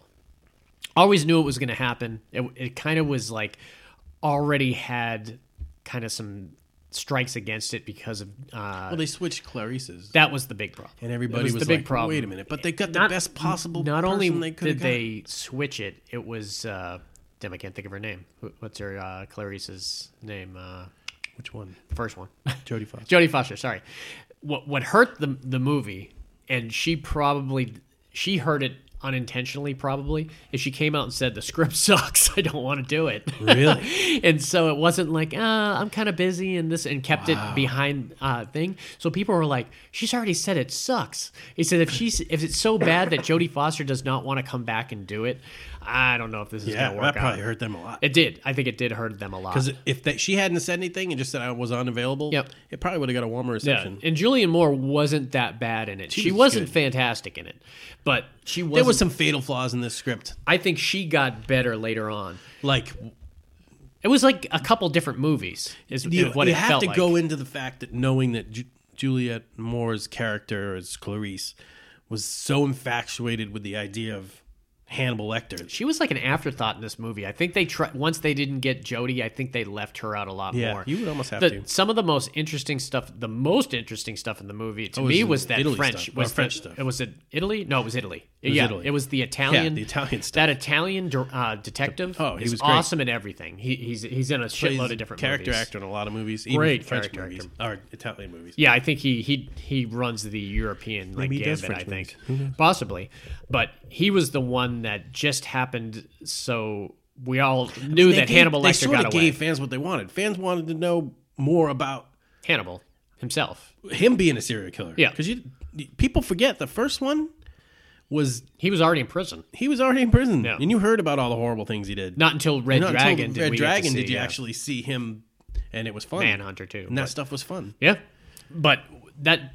Clearly, I think most people will say that the best stuff in Hannibal is the stuff with the Italian detective and the stuff with Gary Oldman. Who you didn't... wouldn't know was Gary Oldman if you didn't see his name. My God, it's some of the creepiest makeup probably I've ever seen in my life. It's difficult to watch Gary Oldman's face. Even that end sequence when she with goes the to pigs? the farm. Oh my God, and with she the actually pig. helps to save Hannibal, but you almost feel... Yeah, Spoiler carried her alert. out of there before she got eaten by the pigs. Yeah, oh, I mean... God. But I love the opening scene where Barney is selling the mask to Gary Oldman. He's selling Hannibal. Barney is the... Frankie Faison, who was in the last one. Yeah, he was the guard that kind of clicked with Clarice and kind of helped her in there and got Hannibal's stuff. So he was a nice guard and everything, but he was trying to make money. He said, "Stay to the right." Yeah, stay to the right. And then, but Gary Oldman was like obsessed with Hannibal Lecter that he wanted like. Well, he had already different. He was elements there from because him. of Hannibal. Remember they did that flashback when they took acid. That was creepy. And he shit, made him man. cut his face and off. he made him cut his own face off, and it was creepy and as like, hell. So he was obsessed with him in like almost a good way and a bad way with him. It was weird, his obsession, because he liked Hannibal, but he hated him also because of what he didn't had you want to serve become. him for dinner? Yeah, there was a whole bunch of weird stuff with him, and the pigs just made everything really creepy. But Gary Oldman had a couple different elements from Hannibal already. I can't remember what it was, like a book maybe or a pen or something like that. Yeah. But Barney brought him the ultimate prize. Like he brought him that mask. And in Gary Oldman's face, you could see it just below the makeup. Yeah. Name your price type of deal. And whatever you want. He got like $100,000 for it, yeah, didn't he? It was like a crazy amount. And then Barney had to like kind of spill his beans to Julianne Moore later on what he was doing and everything. So after that, we had seen Anthony Hopkins fled to Italy. And the problem with it is he kind of had a high-profile job there. That was one of the first elements in the script where I was like, really? Would he And he didn't change his appearance at all. He was like, what do they call that at the museum? Museum curator? The curator. He was the curator He's of one of the big museums there in Italy. And that's the biggest job in the museum. And he knew everything, which was great. But the problem was he gets recognized while by he the was Italian. having dinner parties. Yep. Wouldn't you have heard about this dude that has Yeah. dinner parties? Who was rich and psychologist? He got away with it for a while until the Italian detective I always like recognized him. They always give him smart characters. characters, Oh yeah. and I like that because I think he's really smart. Yeah, like the Edge. Yeah, for sure. So the detective foolishly is dealing with Anthony Hopkins. I know who you are. You're going to pay me a certain amount of money and this Well, and that. He had an opportunity He got to an leave. opportunity to leave, And he didn't. and he made money, and he could have left. Yep. That was the problem. I mean, and he got that's the classic. They went to the classic horror 101 when you think something bad could happen and Yeah. you don't leave. You should have left. You should have That's left. what that. If you're gonna go back and What's his name? Oh God, what's his name?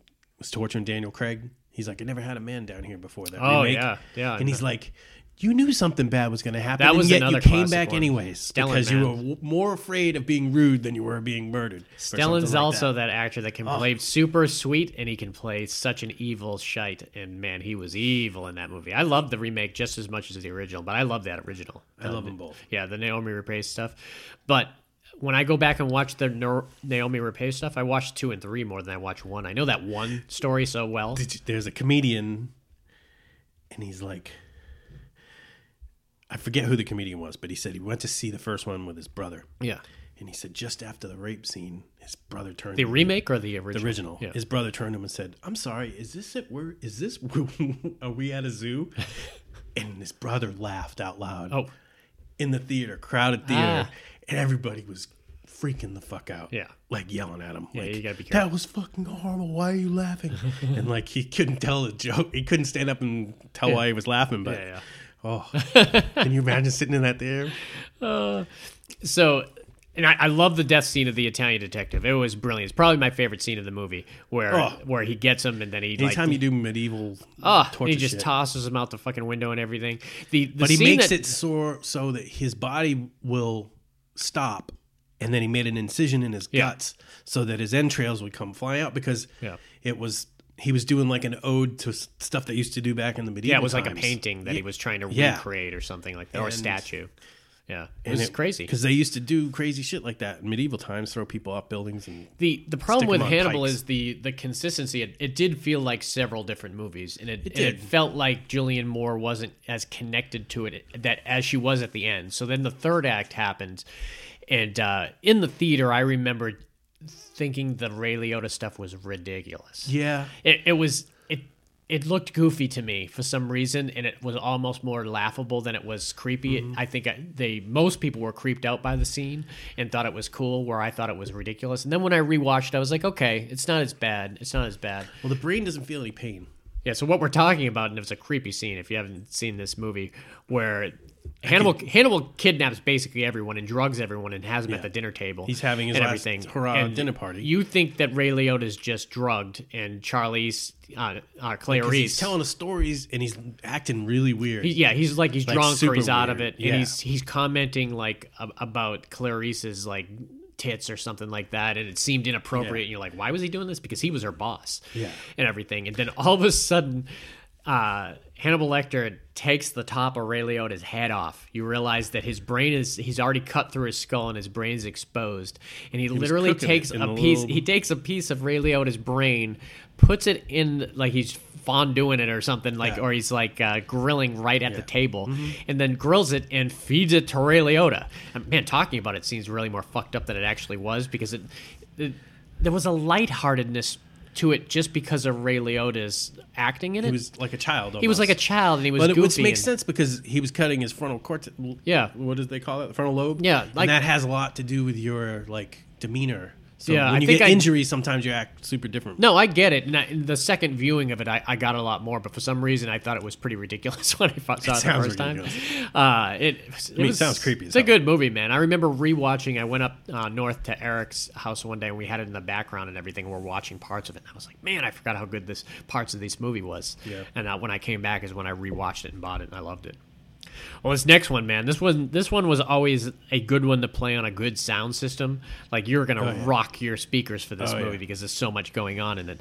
And this was 2001, same year as Hannibal. So this was Ridley Scott's year, man. Well, even between the 2 years of 2000 and 2001, he had Gladiator, Hannibal, and now 2001, Black Hawk Down. Man, Black Hawk Down was good. Such a good movie, man. And it's I such can't a, imagine how much it cost to make. and it seemed really accurate from all the accounts because there was a lot of people that did interviews about it. We saw actual footage of it. And they were very respectful for what this was. And this is a good movie. I like this format where they followed like 2 days, a 2-day slice. Yeah, almost they jumped forward a little bit, but not much. Like they stayed in real time once that convoy hit. It was a good example of the Deltas and the Rangers too. You got a good idea of who was who, and some of the best actors of the time, Harnett and Eric Bana. And William, probably one of the first times I saw Eric Bana. William Fichtner, and there was tons of Sizemore was amazing in this movie. So the actual incident happened. I seek out every war movie that's made. Yeah, especially a true one. If they're a true story, like if they do a movie about the airport, Afghanistan with the Rangers, they will. They will.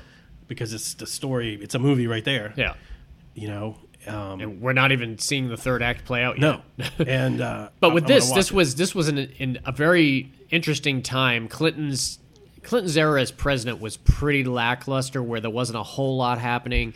He was. But then when the Mogadishu thing happened, and why don't you tell us about what was going on in Mogadishu with the warlords? The warlords were trying to take over the region, so what they did is they just controlled all the food.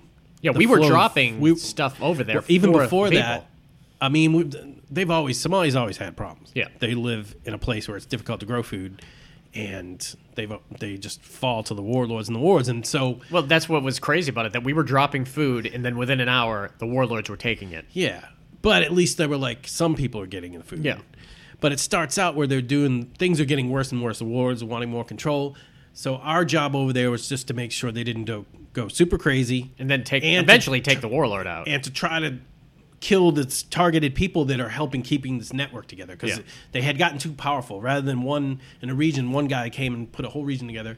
And so he could steal all the food no matter what. And Americans couldn't do anything because we didn't want to get sucked into another war. Is similar to Vietnam in the way that we underestimated. Can you imagine if we had drones in Vietnam? We just underestimated big time. We didn't expect 13-year-olds with rockets to go to the roof. That's the same reason why we're going through, and not to make this a political pod, but the same problems we've had in every place we've gone to is you can't fight against an enemy that's willing to die for what they believe in. Yeah, it's really that's difficult. why I said suicide bombers. It's difficult to how are you going to stop suicide? Because the only threat of a real war is you don't want to die. Yeah, and if you want to die, I think you got a leg up. You got a leg up. I don't care if your weapons aren't as good. In this region, they were giving the kids khat, which is that it's a high opium drug that you chew. It looks like grass almost, and they would get like in their teeth and everything, and then they would get so hopped up they would just hand 12 and 13-year-olds like RPGs, and they would go up to the roof and nothing scarier than that. Oh, did you ever see that The Beast Within Us or The Beast? It was about the child soldiers in Africa. No. Oh, I think I have heard about it. I never saw it. Someone famous Southern Wild, the Southern Beast of the Southern Wild. Beast of the Southern Wild. Yeah, I think I saw it once. Yeah, it was scary. It dealt watching with the kids. Young kids carry around AK-47s. It's the same thing with like Captain Phillips when you're seeing them like recruit him on the beach. Yeah. Hey, we're pirates. Let's go out. And that was Mogadishu also. I mean, it was Somalia. It's funny though, like one ship that they would take and they'd just ransom it, and they would give the ship back with the people. Yeah, they just wanted the money. They wanted the money. Hurt anybody. Yeah. As long as someone paid, and then some countries are like, well, we're just going to send our navy over there and just blow them all up.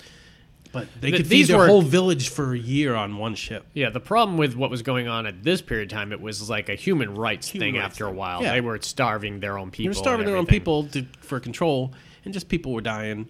And so the way this was done was great. I mean, you got to see them at the barracks. We got to identify the Deltas, the Rangers, and the other grunts. They did the whole, like, here's who these guys are. Yeah. And so later on, you can give a shit about them. Something they didn't do in the Pacific. Well, what was great about it is Did I ever tell you that's why I don't like the Pacific? Why is that? They had everybody 5'8" Italian guy as a soldier, and so when one died, you didn't give a shit about him. You're like, who is that guy? Well, that's the argument that you really got to go to distinctive, well-known or well-recognizable actors, and it's hard to do when they're all in uniform. The audience is like, they just killed Colin Farrell, not. It's hard to do in uniform too, and in this movie too, it's hard to see who was who. Like the guy who played Spud was really good in this movie because you recognized him. He was the one who lost his hearing in this movie. Yeah. What? But I love that when the Deltas and the Rangers started falling, the grunts were like, holy fuck. Because these guys were the badass motherfuckers. You know what's funny about this movie? It's intense, man. This is an intense I movie. watched the documentary for this movie. Yeah. Good documentary. And they had those Little Bird helicopters that had the rapid fire machine guns. They'd come in and strafe. But then they had the Blackhawks that would come in and drop people off. Yep. The Army wouldn't let them use Blackhawks. So they're not actually Blackhawks. They're outfitted like Oh, yeah, but that's they're true. actually not Blackhawks. I do remember It's that. funny that they kept the title. There is a really good I mean, it was a Black Hawk Down. And famous, like, that voiceover they did, I heard the recording before when they had said, we got a Black Hawk Down, we got a Black Hawk Down. Or even when they wouldn't leave the guy behind. Mike something, we're not going to leave you. We're here for you. We're here with you. Yeah. The intensity of the fight, just that first hour of the movie, that did not stop. It was just one after another and after then, another. And then what happened was a bunch of them got separated, so now you fall in 3 different clans. Yeah, like when Sizemore is in his truck and they were like, we don't know where we're going, where we are. They We're had that lost, RPG man. that came through the side door into the soldier, Oh, yeah, but into the didn't soldier. explode. Man, it's such an intense movie. This was a bloody battle. Yeah. Because the problem was they sent in, they were gonna kidnap, like, they knew there was a council meeting. Remember that it was funny. But Yeah, they had that one guy who cab made driver, the X on his top of his roof. and Yeah, he was like a local cab driver, Yeah. and they said park your car out in front, and you had the guys in the background. He's like, he sounds the one that played from 24. Played the bad guy. I can't remember his name. You would. He was one of the soldiers. He was the head, one of the generals. Oh, okay. And so he was like relaying messages and stuff. But I mean, they must have had somebody there to coordinate all this stuff. Who was Sam Shepard? Was Sam He Shepard? was same thing. He was up one. He was higher on up. this. He was too? the general in charge. Yeah. He was the head general in charge. Such a good freaking movie. This is one of my favorite war movies, but it is intense. It's like that Normandy scene in Saved by Private Ryan, but instead of being It's 12 claustrophobic. minutes, And it's claustrophobic. Very And they put you in claustrophobic. an alley instead of on a beach. At least on a beach you can like. when it got night, you at least had a moment to rest as a viewer, But then you had to deal with them trying to get that wound in the guy, and it kept slipping out of the thing. When they were trying to get clamp the artery, and he couldn't do it. It's such an intense movie. Eric Bana, this was one of the ones that really kind of showcased his talents. I mean, we had already seen him in Chopper, and then obviously went on to do the Hulk and everything like that. And Munich was probably his best They movie. were the super soldiers. He was great. I love the scene where he goes there and he comes back and he's just shoveling food in his mouth and he's ready to go back out there. He jumps in the Jeep and goes right back out. This is who these guys are, man. They have They that live adrenaline. and breathe. And You need those guys, man. You need those adrenaline junkies. And I had heard there were rumors that there's been several rescue missions from former special ops guys into Afghanistan. Have you heard about this? I think there's a lot of stories happening that we're not even hearing about yet of what's going on there just to try to get these people back. Even going back, that guy that was on trial, court martial, the platoon leader. Oh, that guy? Yeah. He was there? When he was in Afghanistan, he Yeah. killed that kid that surrendered. Yeah. And he was on trial. That's going to be a movie too. Oh, yeah. That was horrible. His whole fucking... That's got casualties of war written all over man. it. 'Cause Because some all his guys- men turned on him. Some of them didn't. Yeah, I guess until some of the them very didn't. end. Yeah. Until he And then he still got off. He would never got pardoned by Trump. Yep. He would have never gotten pardoned by Did he any get commuted other. or pardoned? I can't remember. He was pardoned. It's crazy because He gets his job back then. yeah, and it certainly I He don't got think his pension back. Yeah, maybe. that's what it was. It was his pension. I don't think he Which is, can go back at that level, Oh, it's it's huge. probably pretty I mean, awesome. that's all he was fighting for. Yeah. I don't think. Well, I guess it was a potential well, prison. At he some could point. go and do a book tour. Leavenworth. He could do a book tour for the rest of his life with some groups of the Yeah, the military. media knows, and if Oliver Stone does a movie about him, it's gonna ruin him too. So that'll come out. We're pulling for that movie, Oliver. Black Hawk Down, man, fantastic. Definitely on my top 25. 25, huh? 25. It would definitely be in my top 100. I would say at least 6-8 war movies are on that list, so it's not uncommon. How far does it rank for just war movies for you? What's your favorite? It's a war totally movie? different style of What's your favorite if you had to pick just one war movie? Platoon, I think. Really? Just because it has long, slow periods where I really like. Damn, I'd probably pick Full Metal Jacket because you get to see both parts. The problem with, that's probably why I wouldn't pick it. Really? Because it doesn't feel like a journey. It feels like a journey to me. I mean, you get to see Cowboy. You see and you a get to beginning and an end, and then a beginning and an end. Yeah. To Yeah, me. if I had to pick one, it would be Full Metal Jacket, then I probably mean, Full Metal Platoon. Jacket's probably up there. Yeah. Saving Private Ryan Yeah. would be up And there. then Black Hawk Down for sure. Black Hawk Down is up there. I would even probably put in not Gods in General, the other one. Gettysburg. Was that a movie or a TV movie? No, the movie. It was a movie. Okay. Andersonville was the TV movie. Okay. Yeah. But that was good, slow. Yeah. It was slow, but it was good. I like slow. I did like war movies. I did like Gettysburg more than Gods and Thin Red Generals. Line would be on there. I love Thin Red Line too. That's a great movie. That's a beautiful movie. You know, because it's done by that guy who did Tree of Life, Terrence Malick. I would almost. Here's the thing: I would probably have 10 more movies on my top Yeah. 25, but I can't do that. I would leave. Can if you want. It's I your would top leave 10. I know, but I would say, okay, this is getting a little ridiculous. You got to mix up the categories a little bit. Because I like whodunit dramas almost as much as I like war movies. Yeah. So I mean, this next movie's probably pretty high on your list too. it's in my top 10. Ooh, and this is 2007's, and this is when Ridley really showed that he could. I mean, if you didn't see his chops from the beginning, then you weren't paying attention. But there's a Denzel certain Washington type of actor, and Russell Crowe steal this movie. Yeah, so it's American Gangster, 2007. He reunites with Russell Crowe in a great way. This is, like I said, this was the type of movie that it felt like a Scorsese type movie or a Brian De Palma type movie, and this is why it makes sense that he would do. I don't think he could do the Gucci movie before he could do the American Gangster movie because you're jumbling some of the biggest actors. And it's a true story. True story for sure. I mean, he's definitely not unfamiliar with true stories, obviously with Black Hawk Down, and he's done a lot of movies that It's we're not almost mentioning easier here. But, sometimes when you get a true story. yeah, Because you have sort of an inherent script you have to stick to. Yeah, you I can can focus see one that. thing more on something else, but you still have to stay within the lines. lines. Yeah, I agree with that. Whereas if you're doing your own movie, you can go whatever direction you want. I mean, yeah, that's what hindered it. Made me think of like Apocalypse Now, where they spent like 2 months just thinking of how to end the movie. You know, when at the very end when they were, I think they got it right. yeah, they got it right. But remember, if you watch that documentary, it is literally 2 months with just Marlon Brando, Martin Sheen, Francis Ford Coppola, Frustrated as and an Dennis actor would Hopper, you be? and they're just trying to figure out How how to end frustrated this as an movie. actor would you be? To Pretty have to try frustrated. to- Pretty frustrated, 'Cause they were- especially in a foreign country, filming it there in Cambodia. Martin Sheen's already had a fucking heart attack. He just wants to go home. Can we just it was- finish this thing? You know what? But when they saw the first print of it, they're probably like, okay. Yeah, yeah. And that still wasn't even Francis Ford's complete vision. I mean, he already had to like cut so much of that out for lengths. for length. time. It must be so much more rewarding now. I to always know watch the redo. yeah. Ever. Always. In fact, that French stuff is some of my favorite stuff. Yep. And unless you grew up with it like you were a kid when you saw it in the theater, I could see that you not wanting that version, but because Of you course, want yeah. the one that you've seen. But for the most part, director's cuts are the ones that I enjoy more. Every once in a while, I'll find a director's cut which I do not like as much as But the it's original. probably a childhood movie where you Yeah. like it as the There's an original. extended cut of Stripes that I do not like as much as the original because I know what the next scene Like should even the be. Star Wars, and they went back and put some extra scenes. Oh, in it's it. It was, horrible. like, I don't. horrible. I own those movies, but I own the originals too, which is hard to Is it come hard by. to get those?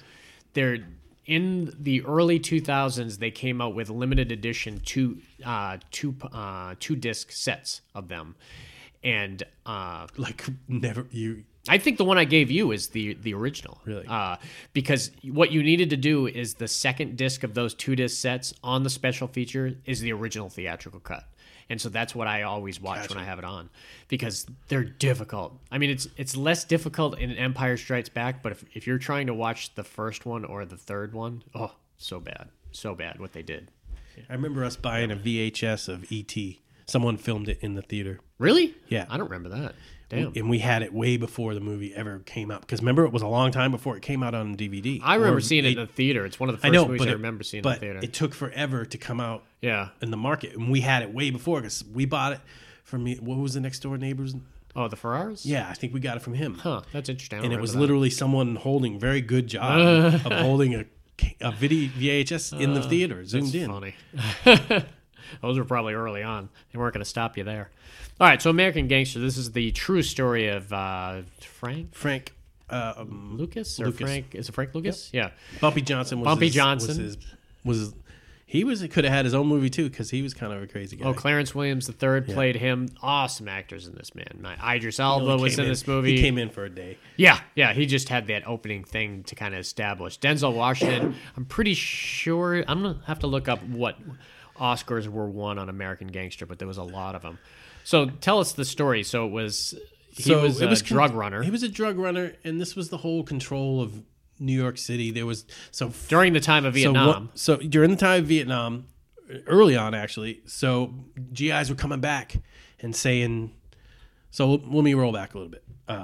Denzel Washington's character, Lucas Frank, worked for Bumpy Johnson. Bumpy Johnson had a heart attack in the opening scene, and so remember Stringer Bell was like, "I'm taking this over." Oh yeah, and so.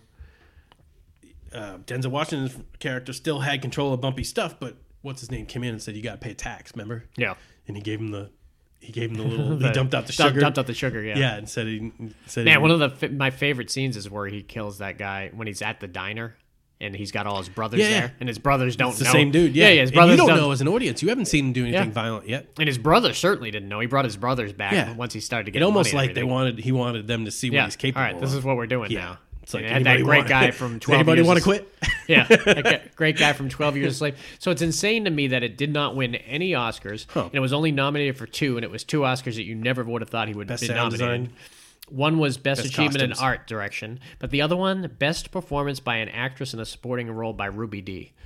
His mom. Yeah. She was good, but I mean, good. they must have been desperate because she was in the movie They must have probably. wanted her to get- I mean, yeah, that might have been a lifetime achievement type thing, Yeah, just we're gonna throw nominating her because, I mean, she's great, but she's probably was in the really movie good. 6-7 minutes of screen I mean- time, maybe. Whose house is that? My house. I love that scene though. That's your house, Mama. She was in that scene. She was in. She went slapped to the shit out trial. of. She slapped the shit out of him too when they were Yeah. like having. He was Marital having marital issues. problems. Yeah, I think she slapped the shit out of Denzel. What a Because he was crazy- an asshole, man. He was. I mean, you don't get to be. I love there the without- stuff with him going on to Vietnam, though, because once he realized Yeah. that he had his cousin in Vietnam that had to connect to the opium fields that could, and his thing was he was hiding the dope in Dead caskets soldiers' of coffins. dead Now, who's going to search those? That's one of those things that you got to really hope God has a sense of humor, because that's kind of shitty, man. You're not I gonna. don't know. I think you're hoping if there's a God or not. 'Cause Yeah. I think if you. It's weird how much he ended up. Spoiler: how much he ended up working for the federal government at the end of his once he got caught. Yeah, there was the third because he act. was a prick. I mean, to how he did But things what and was who he cool killed. about this movie is he was bringing back his own shit by himself from Vietnam. I love that guy. Well- His cousin, played by the guy from Deep Yeah, Cover. yeah. That little Weasley which guy. means he was buying it for a fraction of a price. Yeah. So he could make it stronger. It's exactly what they did in Year of the Dragon. So he just John made his Lone stuff went over there. stronger and charged at the same price. Yeah. So all his competition eventually had to come to him. Remember? Yeah. He was just going to supplying the Cuba Gooding Jr. and the Italians with the awesome performance by Yeah, I forgot Kuba. was in Armand it. Asante. Oh, Armand. This was one of his later movies, too, Armand. who played the great Italian gangster mobster Yeah. perfectly. He's so good. Brolin, man. Josh Brolin Josh in this Brolin. movie was He has one of the crazy. best lines. Yeah. He pulls over. So Frank making all this money. Mm-hmm. He meets the Latino girl or Yeah. Italian. I can't. She seems Latino. Yeah, I think she was Latino. But they get married, and then Josh Brolin pulls his limo over. Remember Yep. when he was Oh, yeah. wearing? She was still in the wedding dress, and he was still, and said, "I want my piece of the pie." Yeah. When you come over that bridge, Yeah. He's like, "See this badge? It says special investigation. I'm special." He shot his dog at the end. I Oh. mean, he's just he was a scumbag, He man. played a He was a scumbag. total scumbag in this But movie. that was great how they wove the guy that caught him. Mm-hmm. I mean, this is a great story. Yeah. Oh, yeah. It's a fabulous They took story. a guy like Uncorruptible. One of my favorite part of the movie is when Ted Levine. comes in and he's like, "There's $960,000 here," and he's like, "Where's the rest of it?" Like he's Yeah. joking with him. That Yeah. that He's like, took no, that's some." all it. It's all there. Ooh, I would have taken that money. And he got looked down about by his other oh, cops. well, you can't trust them because they're all taking money. Yeah. And he's the I one. would've taken that uncorrupted. money. He's the Serpico of the group, man. But I mean, there's I a would lot have of been a dirty cop. There's a I lot. couldn't have done it. There's a lot of good things that come from having that guy. You know, the though. funny thing is, you wouldn't even have to ask me if I'd take the money. I probably would have been the first person to ask other people. I'm taking this money. Isn't that terrible? Oh, it's pretty bad. Well, it's good that you're not then. But I wouldn't steal from anybody. Well, that's the But thing. They were Yeah, taking yeah. it from drug If they're dealers. taking it from drug dealers. I'm not talking about I robbing get people. it. Yeah. It's nobody's money. If it's in the drug game, it's nobody's money. Money don't know where it come from. Yeah. But I love the stuff with him over in Vietnam. It reminds me a lot of that Year of the Dragon stuff where John Lone went over there and he already had White Powder Ma's head Yeah. in a bag, Yeah. and he's trying to convince the Viet Cong to give him all the poppies. Well, we have a good deal already set up with White Power Ma, so I think we're going to keep it. And then he stands up and drops White Power Ma's head on the table. He says, "I guess you're dealing with me now." It was very similar with like. How do you get that through customs? Well, because Frank Lucas had the money, and that's what it Yeah. was. He was like, "I'll pay this much, and we're just going to go through my cousin here." And the brilliant thing for the people that were making it, he's like, I'll come to you and pick it up. yeah, Like, you don't have to try to ship it to the U.S. That's the hard part. Yeah. He's like, I have the way to get it in. If you have a way to get it in, you rule the drug world. Yeah. That's why the Sinaloa, they control the borders. Mm-hmm. They can't, unless you kill all of them, they're Yeah, going to you're run not gonna this- stop 'em. They're not going to stop them. They control the borders. I love the stuff at the airport where that white kind of bureaucrat guy shows up and starts screaming Oh, at yeah. Russell Crowe and everything, and you're disrespecting these bodies, and you are not touching those coffins and everything, and knowing damn well that they're in the coffins, all the cocaine and everything. And how did they eventually find out? Did they weigh them, or they eventually opened him up or something? I can't remember. They eventually got access Okay. to him. I think the problem he was having is he wasn't doing it. He was hiding what shipment it was on. Yeah. So there would be 100 flights coming in, and he'd pick one. And so he finally got the tail number of the flight that was just getting ready to come in, because he had raided them before, and I think it didn't find anything. I don't know if that was in the story or because I've seen a documentary about the cop before, and it's really cool. But It's good. they Fabulous movie, man. But like you said before, it's still, you have about 40 minutes of the movie is they really did offer Denzel Washington a deal. Yeah, they to became roll on friends. Everybody, almost. and he sat in a room and just identified people and pointed people Yeah, out. they laid the pictures out for Yeah. him, the mugshots. He's like, nope, this guy, or he was looking at like their big wall. Well, Yeah. that guy's not connected with him. He's connected with him, and Yeah, he's just yeah, piecing it all together for him and everything. And they became kind of really close. It was similar to like the Abernathy from like Catch Me If You Can. yeah. You know, I mean, that type of guy you definitely if you want catch on the the payroll. biggest counterfeiter in the world, yeah. you put him on staff. It's like a hacker. If you're the best hacker in shit, the world, yeah. and the government captures We're you, not going to put you in jail. no, we're going to buy you a house in San Diego. Show us what we should be looking for. What are we doing here? Yeah. Yeah, it was like same thing with the Nazi scientists when we scooped up all the ones that happened to know stuff about NASA nuclear and stuff. and fission and fusion and rocketry. There's got to be a movie there that's going to piss people off if they really wanted to make it about the NASA the Nazi starting NASA. The Nazi scientists started NASA. Yeah, and it's crazy and it's fucked up, and I'm not sure how many people actually know that story. I'm wondering why they haven't made that story yet, because it's not going to make The VX rocket, us the look guy good. that built the VX rocket, he started. Yeah. They were getting ready to decimate. The Germans would have won the war if it had gone on a little longer. That's why the U.S. is usually attributed with helping the war to end, but Yeah. it was really the U.S. and the Russians.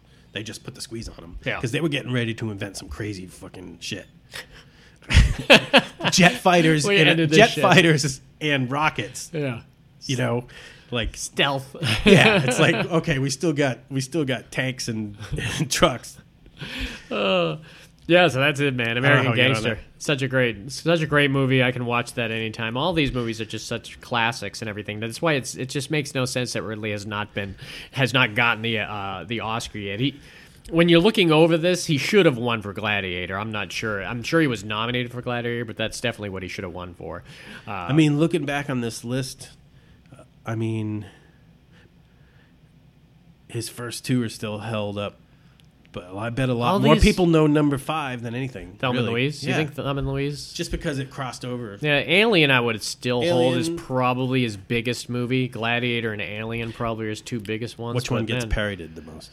Oh, Alien, for sure. Although I have seen Stewie And Black Hawk Down. I have We have a seen- red sleigh down. We have a red sleigh down. I have seen Stewie and Brian do the off the cliff drive when Stewie Oh, had that's true. That's he true. had the they have done that necklace. in a lot of different Yeah. stuff. So yeah, But yeah, I'm excited that Ridley's still making quality stuff. Like I said, I think he's going to be, this year might be his year for the Oscar once that Gucci movie comes out. It looks phenomenal. Once again, Jared looks like a chameleon in the movie. You couldn't even tell it was him unless they put his name on it. Adam Driver is obviously the flavor of the month, and Lady Gaga. He's been the flavor for a few months. He's been a flavor for a few years, and Lady Gaga is slowly. Did you ever see Star Is Born? I heard she did a good job. No, I heard she did a good job. It's not my thing. It's not my thing either. But I could tell that she is going to make that transition, and we won't see her doing music anymore for a while, especially after the Gucci movie. That music is exhausting. So yeah, we'll be able to see. So yeah, so that's it for this week. Next week we have an exciting Arnold Schwarzenegger Part 2, Jesus man. Christ, It's great that I broke it up into 3 parts because they really are 3 distinctive time periods in his life when he was just starting with that first one, and the second one he's like top of his game doing True Lies. Kindergarten Cop, where's that from? Kindergarten Cop's on the next one. Twins is on the next one. It's a lot of Total Recall. Twins. My favorite line from Twins is, "I'm your brother." Well, obviously. From the moment you sat down, I thought I was looking in the mirror. Love that movie, man. And then the third one is all those later ones he did, like the Maggie and the Expendables and Collateral Damage, and just a lot of that Gunther one that I still need to watch that Justin's been telling me about. And I love that he is one of the few Republicans that seem like they have some common sense. Oh yeah, he was a Republican governor in California. I mean, he's definitely a governor, but he's not or a Republican. But he got. Did you hear last week? He got dropped by his.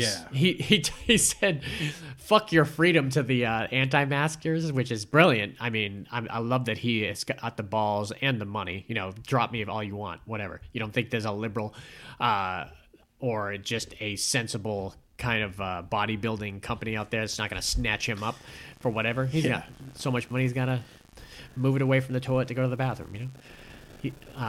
You know what, though? He makes sense, you know, and he never liked Trump, which is good. I mean, remember we didn't used to hate Republicans? Yeah.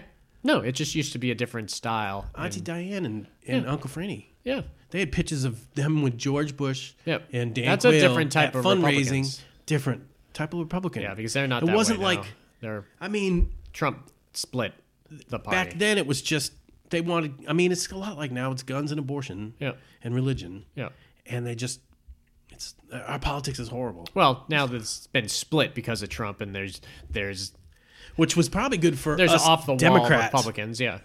If the Republican Party is split, I like them split. Yeah, because then the sorry sensible. If you're a Republican out there, no, you have bad leadership. There's a difference between sensible Republicans and Trump Republicans. Some of my friends are Republicans, and listen, if you believe in your right to, if you believe in abortion is murder, like if you thought that abortion was killing little children, I don't know how you could be a Democrat. No, that's the thing. It's the same as the flip side of that, you know. Yeah, but.